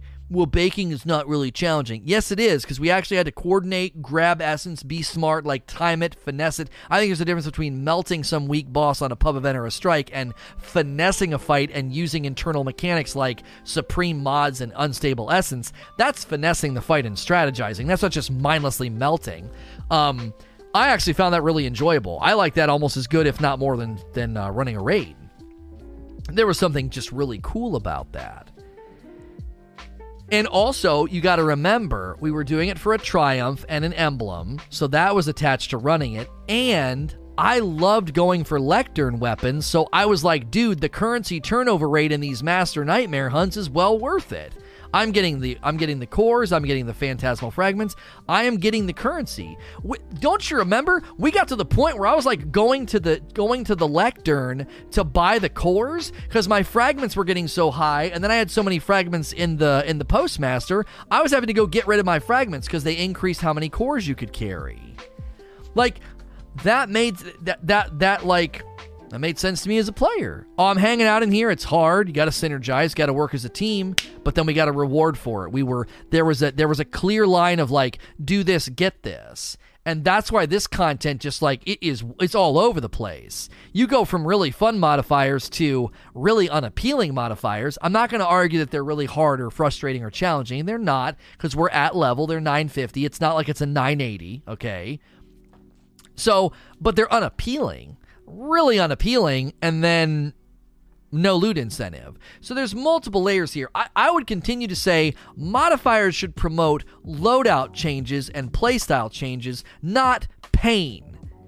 You're just promoting pain. They're going to throw more grenades. You're going to get knocked back more. You're going to take more damage when you get knocked back. Arc damage is increased. Like, they're just ramping up the pain. That's not that. I don't think that's very interesting. I would have modifiers that, sure, you can ramp up some of the pain, but you should also be able to be like, this week, such and such weapons are stronger against champions. This week, such and such weapons are causing a blinding effect. I don't know. Like, do all kind of things. Like, that's what I would do with modifiers. I think it needs to be more of a both and. It both increases pain, but it also gives some fun or some loadout adjustments. Right now, it's just like, no, dump on the pain. It's all pain and no gain. I didn't mean for that to sound so good as an ender, but we're going to go with it. Next question. Koopa Clyde. Do you think it would work for loot incentive if Bungie made rewards for all difficulty spectrum the same as the Nightfall, the Ordeal? It would be give hardcore players an opportunity for prisms and shards, exotics without adding guns. I like that the Nightfall lane is for a particular thing, and you don't want to you don't want to devalue that and undercut that by putting those resources somewhere else. So I would say you're right from a logistical standpoint. There should be a clear, like, if I do this, I get this, and when I ramp up, I get a little bit more, ramp up, get a little bit more. I agree with that from, like, a philosophical, logistical point, but I don't think you want to take the, I don't think you want to take that from Nightfalls, you know? Speaking of blinding effect, does the Queenbreaker work as well as Wendigo? I don't know. Wendigo is so nice because you can just like throw it down on the ground in between a group of people, and even if they're not looking at you, they're all blind. It's really helpful. Wendigo is becoming one of my favorite weapons when I go into challenging content because like you can just immediately slow down the flow of damage from the enemy. It's immediate. They're just all blind. You can really, really keep in front of painful rhythm. Like, if they're throwing grenades like crazy, that's kind of your only option to slow down grenade spam is to blind them. Because they all, like, stop, and then you can slowly take them out. LLB Rude. Love the work, Lono. Question, what do you think of grinding for armor sets and their guaranteed high stats, and you can pick which armor? We've already established this as something that they could have considered doing, so yeah, I think that's a decent suggestion. Beer Pie. How would you think about allowing us to turn priming grams for weapon frames from Rahul? Would be a way to get some drops of weapons. Oh, Beer Pie with another great suggestion. This is another good one. You had another one a while back that we used and I gave you credit for. I can't remember what it was now. This is great. I would love this. Yes. I get a prime, and instead of going back and getting a Terran Wind, I could be like, give me an old-fashioned frame.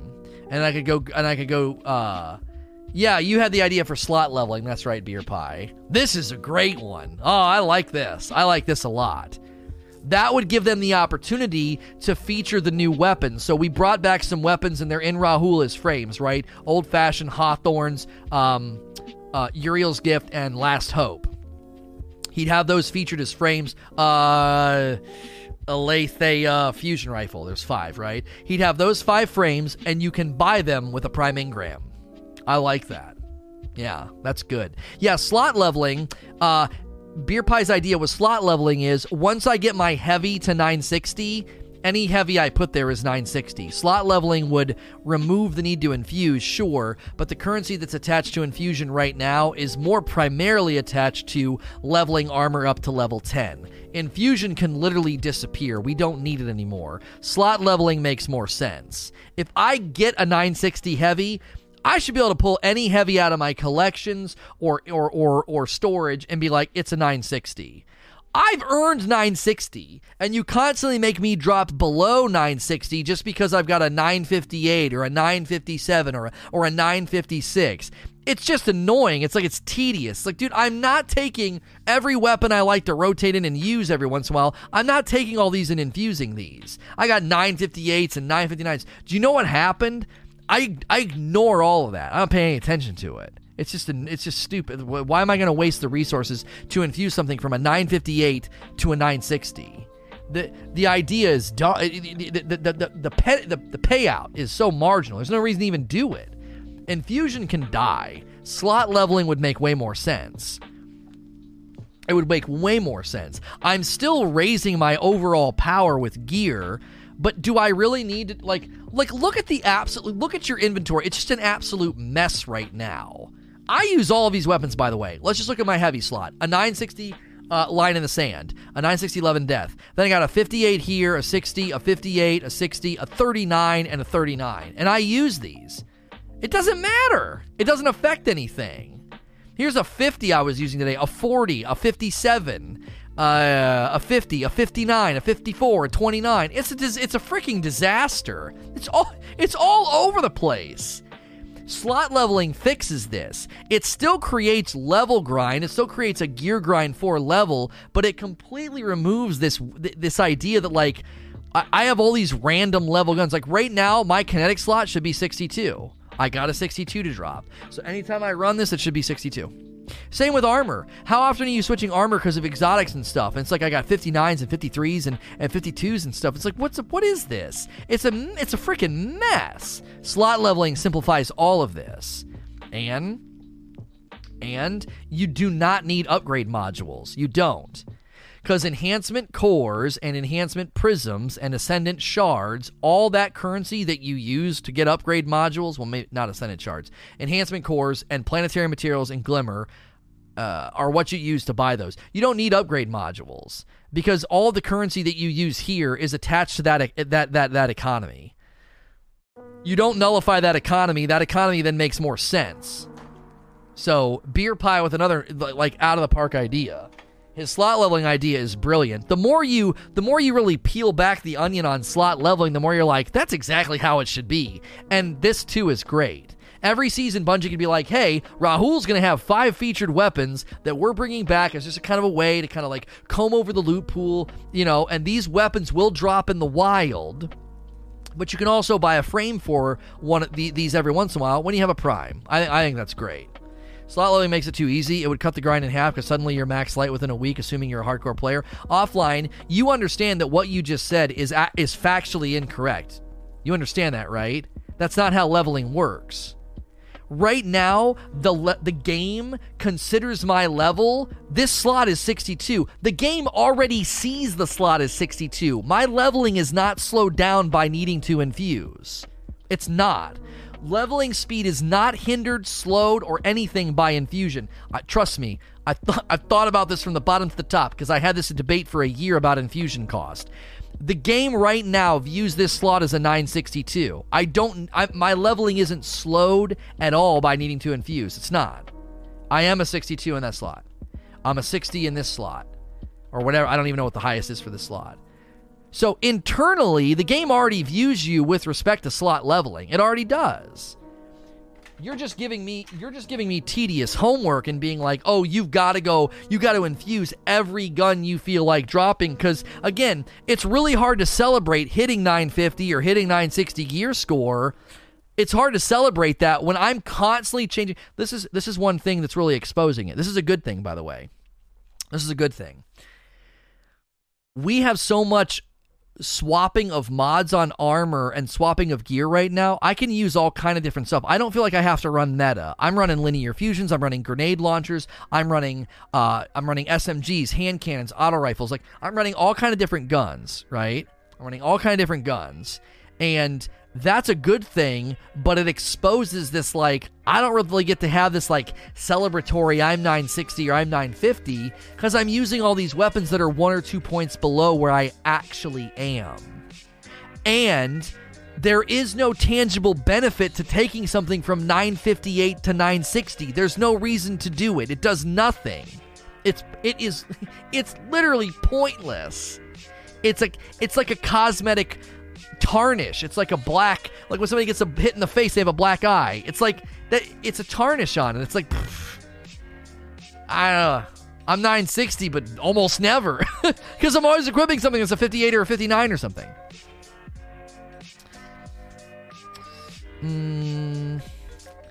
How high is low? Do you feel as though disposable activities, it goes away at the end of the season, can have the opposite effect on player engagement? I find myself not wanting to buy seasons due to the fact that the added activities feel half-baked and unpolished in terms of loot incentive and rewards for harder difficulties. This whole temporary content just doesn't feel like Destiny to me. Love the streams. Thank you. I would say player-based numbers are in disagreement with what you're saying. I think that the PvE player-based numbers are stronger than they've ever been this far away from major content drops. Usually when you get this far away from a September, like Forsaken or Shadowkeep drop, the numbers are down in like the 600,000 and 700,000s, especially January. We're normally at this point not netting 1 million players a day in PvE. Excuse me. So, no, I don't agree with you. Now, is it making it difficult for Bungie to navigate the harder difficulty loot incentive? Yes, I think it is. Because they're like, if we put, like, as I said, if we put a bunch of things in the harder difficulty basket, the people that spent $10 and just want really cool rhythmic seasonal content are going to be like, I spent $10 and a significant portion of it's held at arm's length. So I do think it's posing a problem, but I don't think it's hurting player engagement. If anything, their approach to this content and aiming at the majority of the player base, I think the player base numbers have responded well. And Brylant, you can't say the player base numbers are because of free to play players, not because of hardcores. First of all, you have no data to back that up. Second of all, free to play launched in October, and the number of players playing a day in PvE is steady. It's not all over the place. We've hit a equilibrium. There is a sustained player base now. People are staying. Every day, the PvE numbers aren't getting padded every day by people just booting up free to play. Even if there are people booting up everyday PvE and are padding the numbers a little bit, there's no way they're doing it enough to keep us at a solid, like, predictable player-based number every day. Like, the numbers are consistent. Yeah, there's a retention going on. That's the word I wanted to use. There is a player retention happening right now that you cannot attribute to New Light players. Daily player-based numbers are because there are 250,000 new players signing up every day. Are you saying that sarcastically, Eugene? Is there a way for us to see that number? I don't think there is. I don't think we have such a solid retention of player base in PvE. I know PvP's hurting and that number is falling fast, but in PvE, I think the retention is solid. It's really, really good. And I do not think free to play is this giant funnel. Being sarcastic, yeah. I think initially, sure, it helped, but that was back in October. It's January the 8th. We're so far away from that. I don't think you can keep saying, oh, the game sucks, it's in bad shape, and the only reason the player base numbers are high is because of New Light. Like, I don't think you can keep saying that. I know people want to say that. It's really hard for the game's dead haters 5 years into the franchise to be like, man, that game still nets 1 million players a day. Holy frick. How can I maintain my idea, my delusional hate that the game is dead? How can I maintain that? Well, I'll blame it on New Light. You know, like, I just don't think you can do that. Kakita. I've only been here for about 5 months. Can you please define what you consider a casual versus a hardcore? I kind of walked through this a little bit ago. I think casual lands in two ways. Number one, you can engage at a casual level. 1 or 2 hours a night, 5 hours a week. You know, very, very low level. Even 1 or 2 hours a night isn't exactly casual. I mean, you're playing the game every night. That's very hobbyist, right? But there's a casual engagement number. How often are you logging in? How long are you playing? That's the engagement factor. Then there's the casual sentimentality of, I don't want to go into aspirational content. I like running pub events and lost sectors and strikes and adventures and patrols and like the low-hanging fruit. Like, so there's casual engagement and there's casual sentimentality. Then there's hardcore engagement, long hours, lots of hours, and then there's hardcore sentimentality, okay? So imagine there's 4 boxes and you can only check 2. Everybody's checking 2. So there can be people that check the box that I engage casually, but I'm hardcore in my sentimentality. I love raids. I love Nightfalls. I want the hard stuff. I want to go for the good stuff, right? So they kind of have a foot in both worlds. You know, there's also people that would check the box for casual engagement, but then they would check the hardcore box and be like, I'm really passionate about the game. We call those the casual passionates. They're casual in the hours that they can put in because they're like a mom or a dad, or they're working double shifts, or they're a college student, and they can't put in the hours, casual, but then they're passionate in their heart, and they're a hardcore in their heart. So there's people all on the spectrum. Like, I put in a ton of hours, but I'm kind of a mixed bag. Like, I'm hardcore on the hours, but I'm kind of like, sometimes I'm kind of hardcore, and sometimes I'm kind of casual in like what I want to do and what I want to play in Destiny. I'm probably more casual than I've ever been in the history of the game. I just kind of breeze through, do bounties, and play and talk to you guys. And I go into the harder content and do it. I do the dungeon and do the hardcore grinds and do the higher difficulty stuff. But like I don't live there like I used to. So, Koopa Clyde just gifted 5 subs to the community. Nitruos, XPZ, Exclusive Grizz, Boomdog, and Bassar 20. You guys all got gifted subs. Enjoy the dope badge emotes and the ad-free viewing on the channel. If you are a sub here, you'll never see an ad. Mango with a Juice. Mango with the Juice says, do you think exotics would benefit from adopting the same mod system as the other weapons? I think at the very least, yes. I think at the very, very least, at the very least, they should be doing the exotics. I think they should be doing the exotic primaries, at the very least. I don't know about what you're going to do with the rest of them. Heavies and secondaries right now, you know, like a fusion rifle or a shotgun or a rocket or a grenade launcher, they don't really need the mods. Oh, you're saying mod system. I'm thinking champion mods. I don't think we need the entire mod system on exotics, no. I need to make sure and understand the question.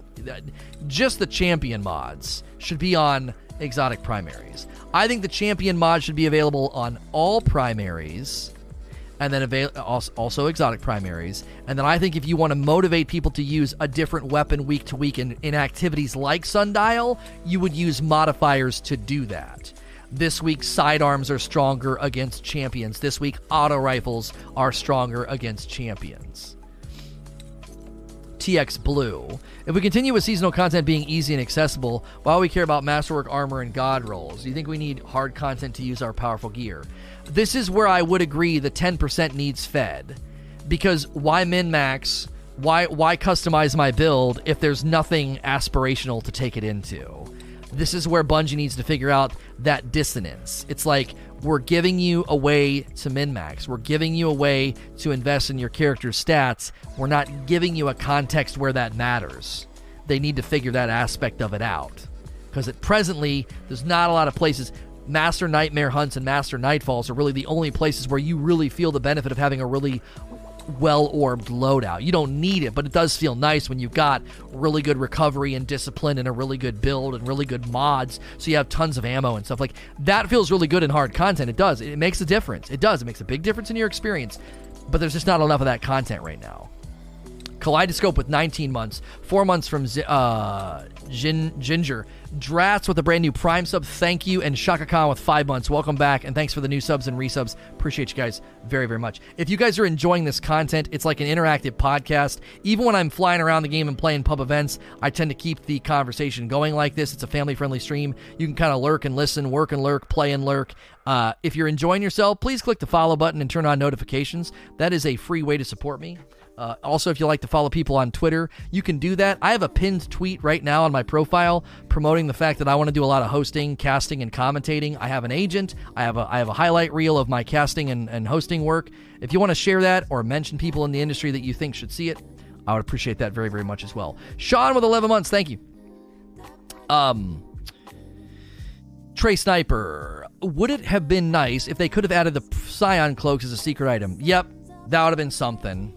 And a class item for everybody too. You could have had a bond for the Warlock and a mark for the Titan that would have been inspired by the Scion Flayer cloaks.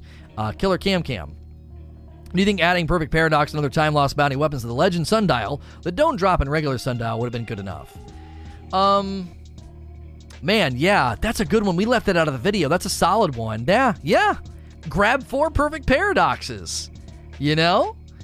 Grab 4 Perfect Paradoxes. And then there's the 2 from the Season Pass that no one really cares about because it's a sniper and a rocket launcher, and in PvE those don't really have a whole lot of footing. But, yeah, that would have been something to add to everything we've said. Your Doomslayer. Could Bungie just add raids and dungeons as DLC content as well as keep the Season Pass structure?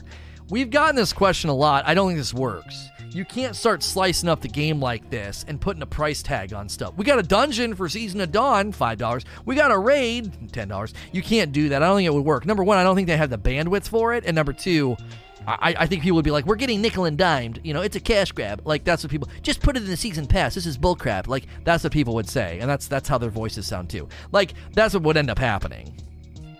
Captain SRAS. Do you think the Empyrean Foundation will be a Master Sundial mode? That'd be dope. I don't know. Maybe that's what we'll do. Maybe we'll run it at Master and we'll get to the end and have to dump our Fractaline in and help restructure. I don't know what we're doing. I think we're going to be changing Mercury permanently because the lore seemed to indicate that he can use the Sundial to fix and rebuild Mercury. I think we're going to do that, and then he's going to destroy the Sundial because it's dangerous, because it affects existence and time surrounding Mercury. Once it's been rebuilt and looks like its old self again, that will be somewhere on there will be the hub for trials, and that's where Saint's going to end up.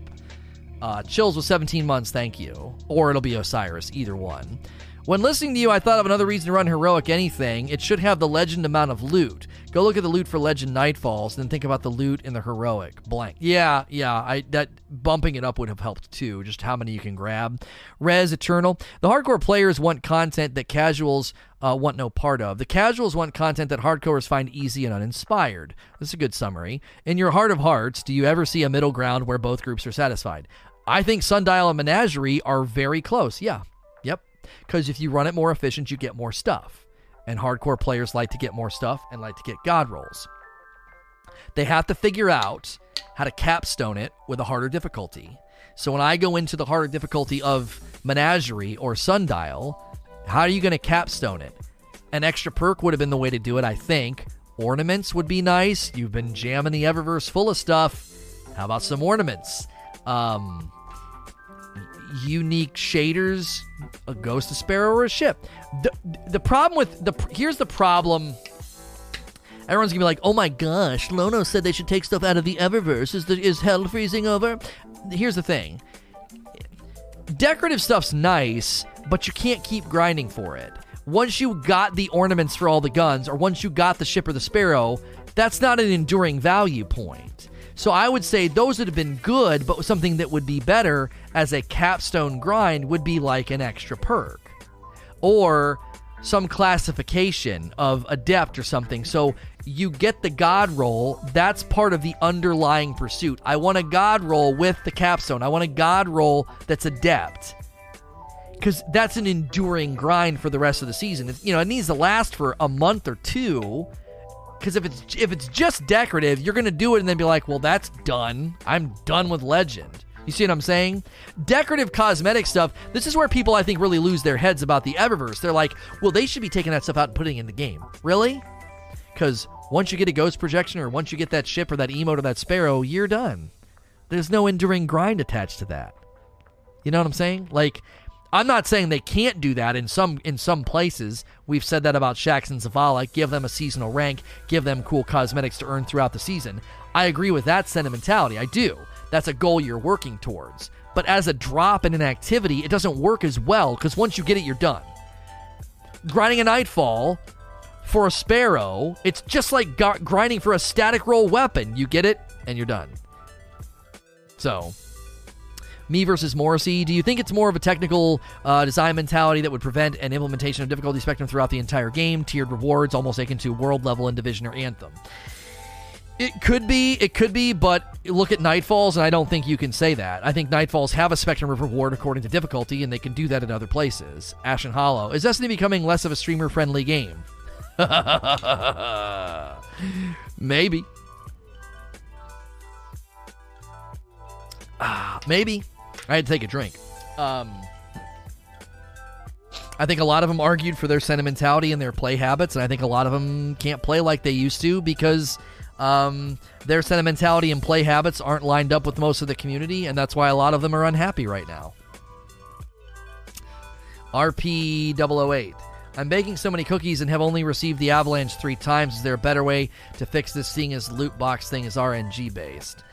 I think they could have afforded to trade the box for a frame maybe, or maybe not. I don't know. I think they could have afforded to do frames for the SMG and the Avalanche. I don't know. It doesn't seem, it does seem kind of lame. Like if you're like, ooh, I would love to get a good roll on the Avalanche, since it's like, what, isn't it the only solar machine gun you can get? There's no good way to get it. There's no good way to get it. So, Lono's the only streamer I know that's on our side.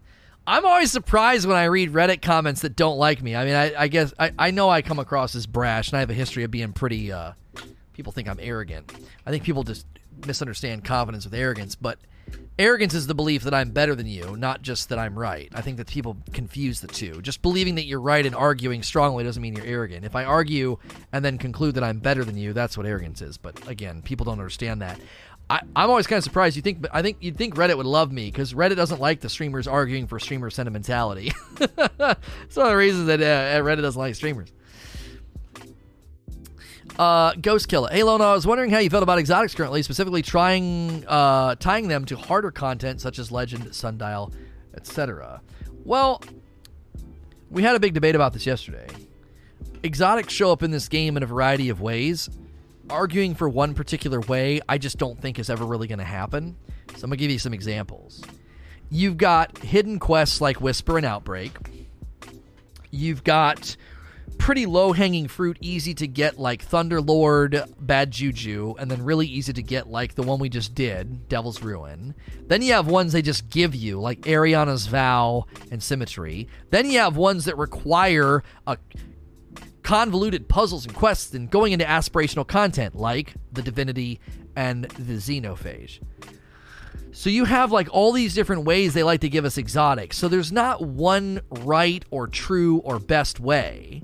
You might prefer one way over the other, but I think somebody said it on Reddit. I was reading about what's the community think, and someone was like, this is great. They introduced a new exotic by taking us to a nostalgic map and having, funny and cool dialogue throughout the whole thing. We've never really had an experience like that in Destiny. We've not really had writing like that in Destiny very consistently. It was a unique experience. And someone was like, that's good enough for me. And someone said, I'd rather do that than try and rack up a certain number of kills in Crucible or a Lost Sector or a Strike and have it take a disproportionate amount of time, and the result's the same, we get a gun. So I think people are split on the quest, because I think most people are like, do we really need to rack up a bunch of kills to get a weapon that eventually you're going to get anyway? And what's the difference between 3 hours and 30 minutes?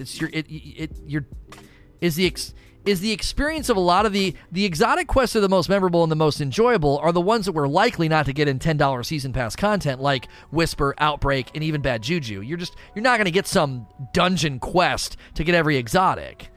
So if you're going to give me the choice between grindy and tedious, because a lot of them were that way, and something low-hanging and easy with some cool dialogue, I'm probably going to pick easy and low-hanging fruit with cool dialogue like every time. Every time. It's just fun. Cool, thanks, bye. How many more kills do I need? Gee, many freaking Christmas. I'm never going to get this exotic. I don't know. I would much rather just have the cool dialogue and not have it be really hard. Like I said, most people in this community are casual in their heart of hearts. They're casual. Blues, according to the triumph that requires to defeat the final boss coming in February 4th at Legend difficulty or higher, could that be something with Master version to do it? The high armor drops of it, blah, blah. Okay, here's the thing. I don't know if we're going to get a higher difficulty in Sundial. That text could have been written a long time ago. It could be placeholder text that they just never edited. It could be a generic phrase that they like to use. I'm not going to hang anything on that hook. I'm not going to hang anything on that hook where it's like, Legend or higher. That means Master's coming. Maybe not. Again, somebody could have written that triumph 7 months ago, and then they scrapped doing 4 difficulties for Sundial, and they just never went back and changed it. It got loaded in and left. And no one thought, hey, the Triumph says Legend or higher. Do we need to go change that? I mean, it could be as simple as that. It could be as simple as, well, that's just generic text we like to use. It's just consistent with, across the other text boxes that look like that. Note Extreme.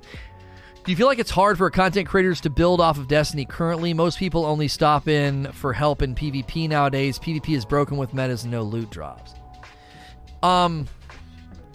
Yeah, here's the thing about streaming that this isn't shade, but people don't really build value. They just kind of play the game and talk. And that value is fine, but I think the problem is if there's not much going on in the game or the content's thin, they don't really know what to do. They don't have a reservoir of value that they've built or anything going on. They're just like, well, I guess I'm done. And then they go play something else. That's not shade. That's just everybody's a different. Lots of streamers are different. There are a lot of streamers that I think spent many years getting, I wouldn't call it easy success, but I would call it success that was maybe less involved. They could just kind of show up and play. Destiny was hot and people were interested and they could kind of just play and laugh. And if you try and do that now for 6 hours a day, what's going to happen? You're probably going to run out of stuff to do. Audience is probably going to get bored too because they're just watching you play. And so, and then the service streams and stuff, I think, faded just because I think raids in general are in a different place. A lot of us that did raid helps moved away from it because we just didn't like doing it. So that changed the trend as well. That changes a viewer expectation. And then there's the PvP service streams that are struggling because PvP is in bad shape. And it's kind of like this.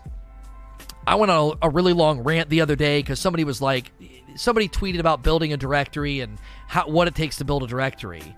And it was just a bunch of platitudes. And I was like, listen, platitudes don't build a directory either. The only way a directory grows is you need a funnel of people showing up every day to watch. And if you look at the PvP player base numbers going down from 1 million to 800 to 700, 600, it's all the way down to below 400,000 players. That is going to obviously then be connected to the number of people showing up to watch PvP as well. It's all interconnected. So when the audience loses interest, you as a streamer can't really do anything about that. When people lost interest in watching Division 2 or Borderlands 3 or Anthem, it didn't matter how positive you were or how dedicated you were as a streamer. So Destiny's in a similar place where a lot of these people don't build layers of value, or I call them pockets of value. They didn't build pockets of value. They would just kind of like, they would just turn on and play. I talked about this back when I would like run Archon's Forge and do Twitch talks and Destiny dust-ups. I always talked about how you have to build pockets of value. And what I mean by a pocket of value is, I use Jimmy Fallon as an example. If you like watching The Tonight Show and you like watching Jimmy Fallon, that show is structured in a way with pockets of value. You're like, oh, I don't really care about the guest tonight. They're a tennis player I've never heard of. But there's a pocket of value in the show. Even though the guest might not really be interesting to you, they might play a funny game with Jimmy. He might do thank you notes because it's Friday. He might be doing a sing-off challenge with somebody or this or that or blah, blah, blah.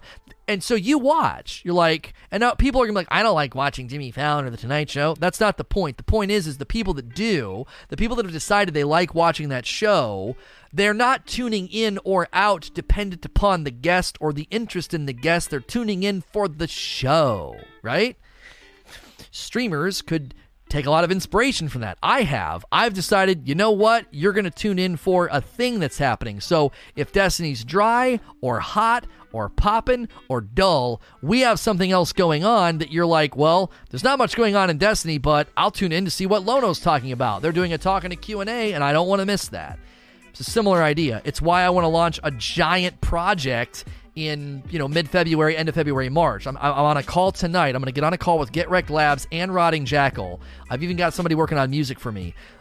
I'm thinking beyond. You got to think beyond that. So, what happens in Destiny? This is why raid streams and carry streams died, because as soon as the raid's not relevant, nobody wants to watch and run raids. Nobody wants to show up for a raid help. That's why they're showing up. They're showing up for that value point.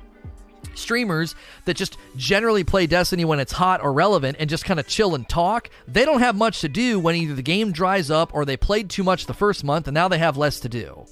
They played hot and heavy the first month so they could make all the content, get all the clicks, get all the things first, and now that gives them less to do in month two, and as I said, they turn around and act like that's an indictment of the content, and it's not. You played a ridiculous amount. So that's why I think some people are struggling to play Destiny, because they have to lean on it too much. Again, I'm not throwing shade. Everybody's success story is different. But like I said, I think a lot of people, there was a lot of less involved, less thoughtfulness about success. They just kind of showed up. And when you have to do more than that because the game dries up or the game kind of goes into a bit of a lull, and you have to compensate for that vacancy in the game, a lot of people don't want to, can't, don't have the energy to, or would rather just go play something else. Birdbro TV. Do you think there's a precious middle ground that satisfies hardcore and casual crowd? We already got a couple of questions like this. I think the Menagerie Sundial format works for that, but they need, as I said a little bit ago, they need to go a little bit further. Should Bungie pick a lane and commit to it, or just promote the game with a philosophy that debates who is the game for mostly? No, yeah, we've gotten a variety of questions like this today. I think the spectrum of, like, if you play Menagerie or Sundial really fast, you get more rewards. If your Obelisk leveled up, you get more rewards. If your Season Pass is leveled up all the way, you get better rewards. They just need to capstone it better, right? They need to capstone it better. There's just no capstone, It's like, Lono will always be a top D2 streamer. I'd even go so far as to say a video streamer. I don't know, but it has this interactive podcast style been done before. Would it be pretentious to call him a trailblazer? I don't know if you'd say it's pretentious. I would say I'm trying to be a trailblazer. What I want to launch, this big project, like, I'm attempting to influence the industry. I feel like repurposing content for podcast. I've had some influence. I'm not huge. I'm not super well known, but I think I've had some influence on the industry. I think more and more people have tried to do similar things and thought through repurposing their content, and podcasts as an industry is blowing up, and I got lucky. I didn't know that was going to happen, but I started restructuring my content for podcast format like 3 years ago. So I didn't know podcasts were going to become super popular in 2019 and 2020. Like Conan O'Brien has a podcast, like everybody's doing a podcast. So like, wouldn't claim that like I've like made waves in the industry and done all this influence, but Trailblazer might be a little bit more accurate because like I went out ahead first and tried it, and that's kind of the goal with the other things I want to launch and do. And what I'm doing will certainly be like, oh, this is similar, or I've seen something similar to this, or this has kind of been done before in this facet, but it'll be done in a different way where it's more of a machine, more of a weekly or daily form of entertainment machine that is more in line with entertainment platform and less about less about being a gaming channel. Games will certainly be a part of it, but not to the extent of like 99% of this platform is literally, well, I guess if you ignore just chatting and IRL, everything else is basically just somebody playing a video game, Flying mangoes. What would you say to Legend Sundial rewarding gear that could be used for next seasonal mods? I know this might lessen the grind for next season's gear initially, but that could continue to do this season. No, yeah, you already shot your own idea down. You can't grind this season for next season. That wouldn't work. That would not work because you're robbing Peter to pay Paul. You're robbing the spring season to give us something to do in the winter season. That wouldn't work. So sorry. I don't like that idea. Skyrim. If you don't fill up the progress meter all the way in Hard Sundial, fail like Heroic. Why? Why? Get rid of Extinguish and add matchmaking. Don't make it failable. I don't see there's not a whole lot of purpose behind that, in my opinion. Arcanist. Do you think that there's at least some portion of the problem with the player engagements with the hard, non-match-made activities is that not necessarily the difficulty of the content, but the lack of good in-game way to find groups of players to do it with? That's a part of it, but not really. We're 5 years in, man. We're 5 years in. The people that want to do non-match-made content have a means to do it, and the people that don't really care. If they did, they'd figure it out. It's been 5 years, so no. It's part of it, but not a major part of it. Birdbro. Sorry if this is a book. Do you think that there should be a hardcore planet area non-raid where you can go if you want? Everything's scaled up in hardcore levels, world drops with no less than 55 stats on the armor, things like that. Kind of like the way the MMORPGs have high-level areas. This content isn't time-gated, pay-gated, skill-level gated. I think world tiers for patrols would be a great way to start. Like, let me set the world patrol to legend or master or something. That gets difficult with instancing because, like, if I drive from one side of the EDZ to another, you need to find me people that are doing the same thing, and I think that can fragment the player base and make it feel a little bit empty. So I don't know. I think that would. I think world tiers would be great, but without dedicated servers, it gets complicated. With dedicated servers, I would say, put me on a 980 EDZ. And they'd be like, okay, here you go, sir. Here's a server, a 980 EDZ. And, there's 20-something people running around. Go have fun. And everybody's going there anticipating that. With the instancing, I think it's a technological barrier to this as an idea. I don't think Bungie would be opposed to this idea. I think there's more than likely technological barriers to making it work well. You'd be like, all these New Light players would be like, where is everybody? Or opposite, oh man, I'm a 950, 980. I'm trying to grind the good stuff. Man, you get a higher drop rate of XYZ. You get a better this or a better that rate or blah, blah, blah, or the bounties are better or blah, whatever. I want to be at 980. There's nobody here. That'd be tough. And you couldn't blend it and be like, oh, the enemies are 980 for me, but they're 750 for the New Light player. That wouldn't work because a couple New Light players in your instance would seem like gods. They'd be wrecking everything. You'd be like, oh, that guy's really hard. He's got a skull. And then in comes a New Light player. It's like, hi, I have a blue shotgun. And he would just shoot him and kill him. Because for them, the world, the world tier is at the lowest and everything's weak for them. Beer Pie. I still think they should allow you to unlock seasonal gear as ornaments. If you run it while in Legend, you would unlock a bounty for each piece. It requires you to do the task while wearing the gear. That's not a question. Beer Pie, I love that you put good suggestions out there, but I don't want to retread this. I think if they give us too many easy lanes to ornamental armor, it kills armor grind. I think we need intentional armor grind, and then maybe certain pieces of armor become ornamental the next season, so you can kind of keep that look going if you want. And then it's a database challenge too. Like, you can't go to a pair of gauntlets and have like 18 or 25 or whatever ornaments. They have to limit it. I said they could make everything ornamental and give you like an ability to unlock it as you've kind of outlined here. But then you got to go to collections and say, these are the 10 ornaments I want to show up in the menu for my gauntlets.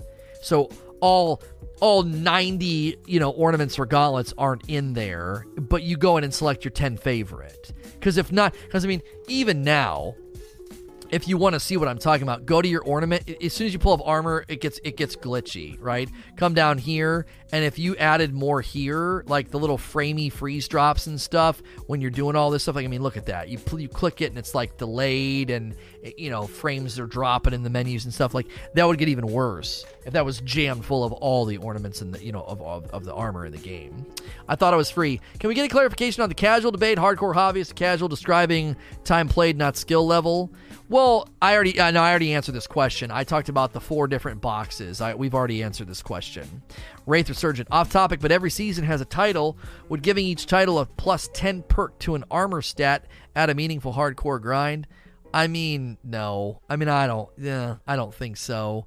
That seems out of step. Stats seem to come from loot pursuit and currency investment. That's where the stats seem to come from.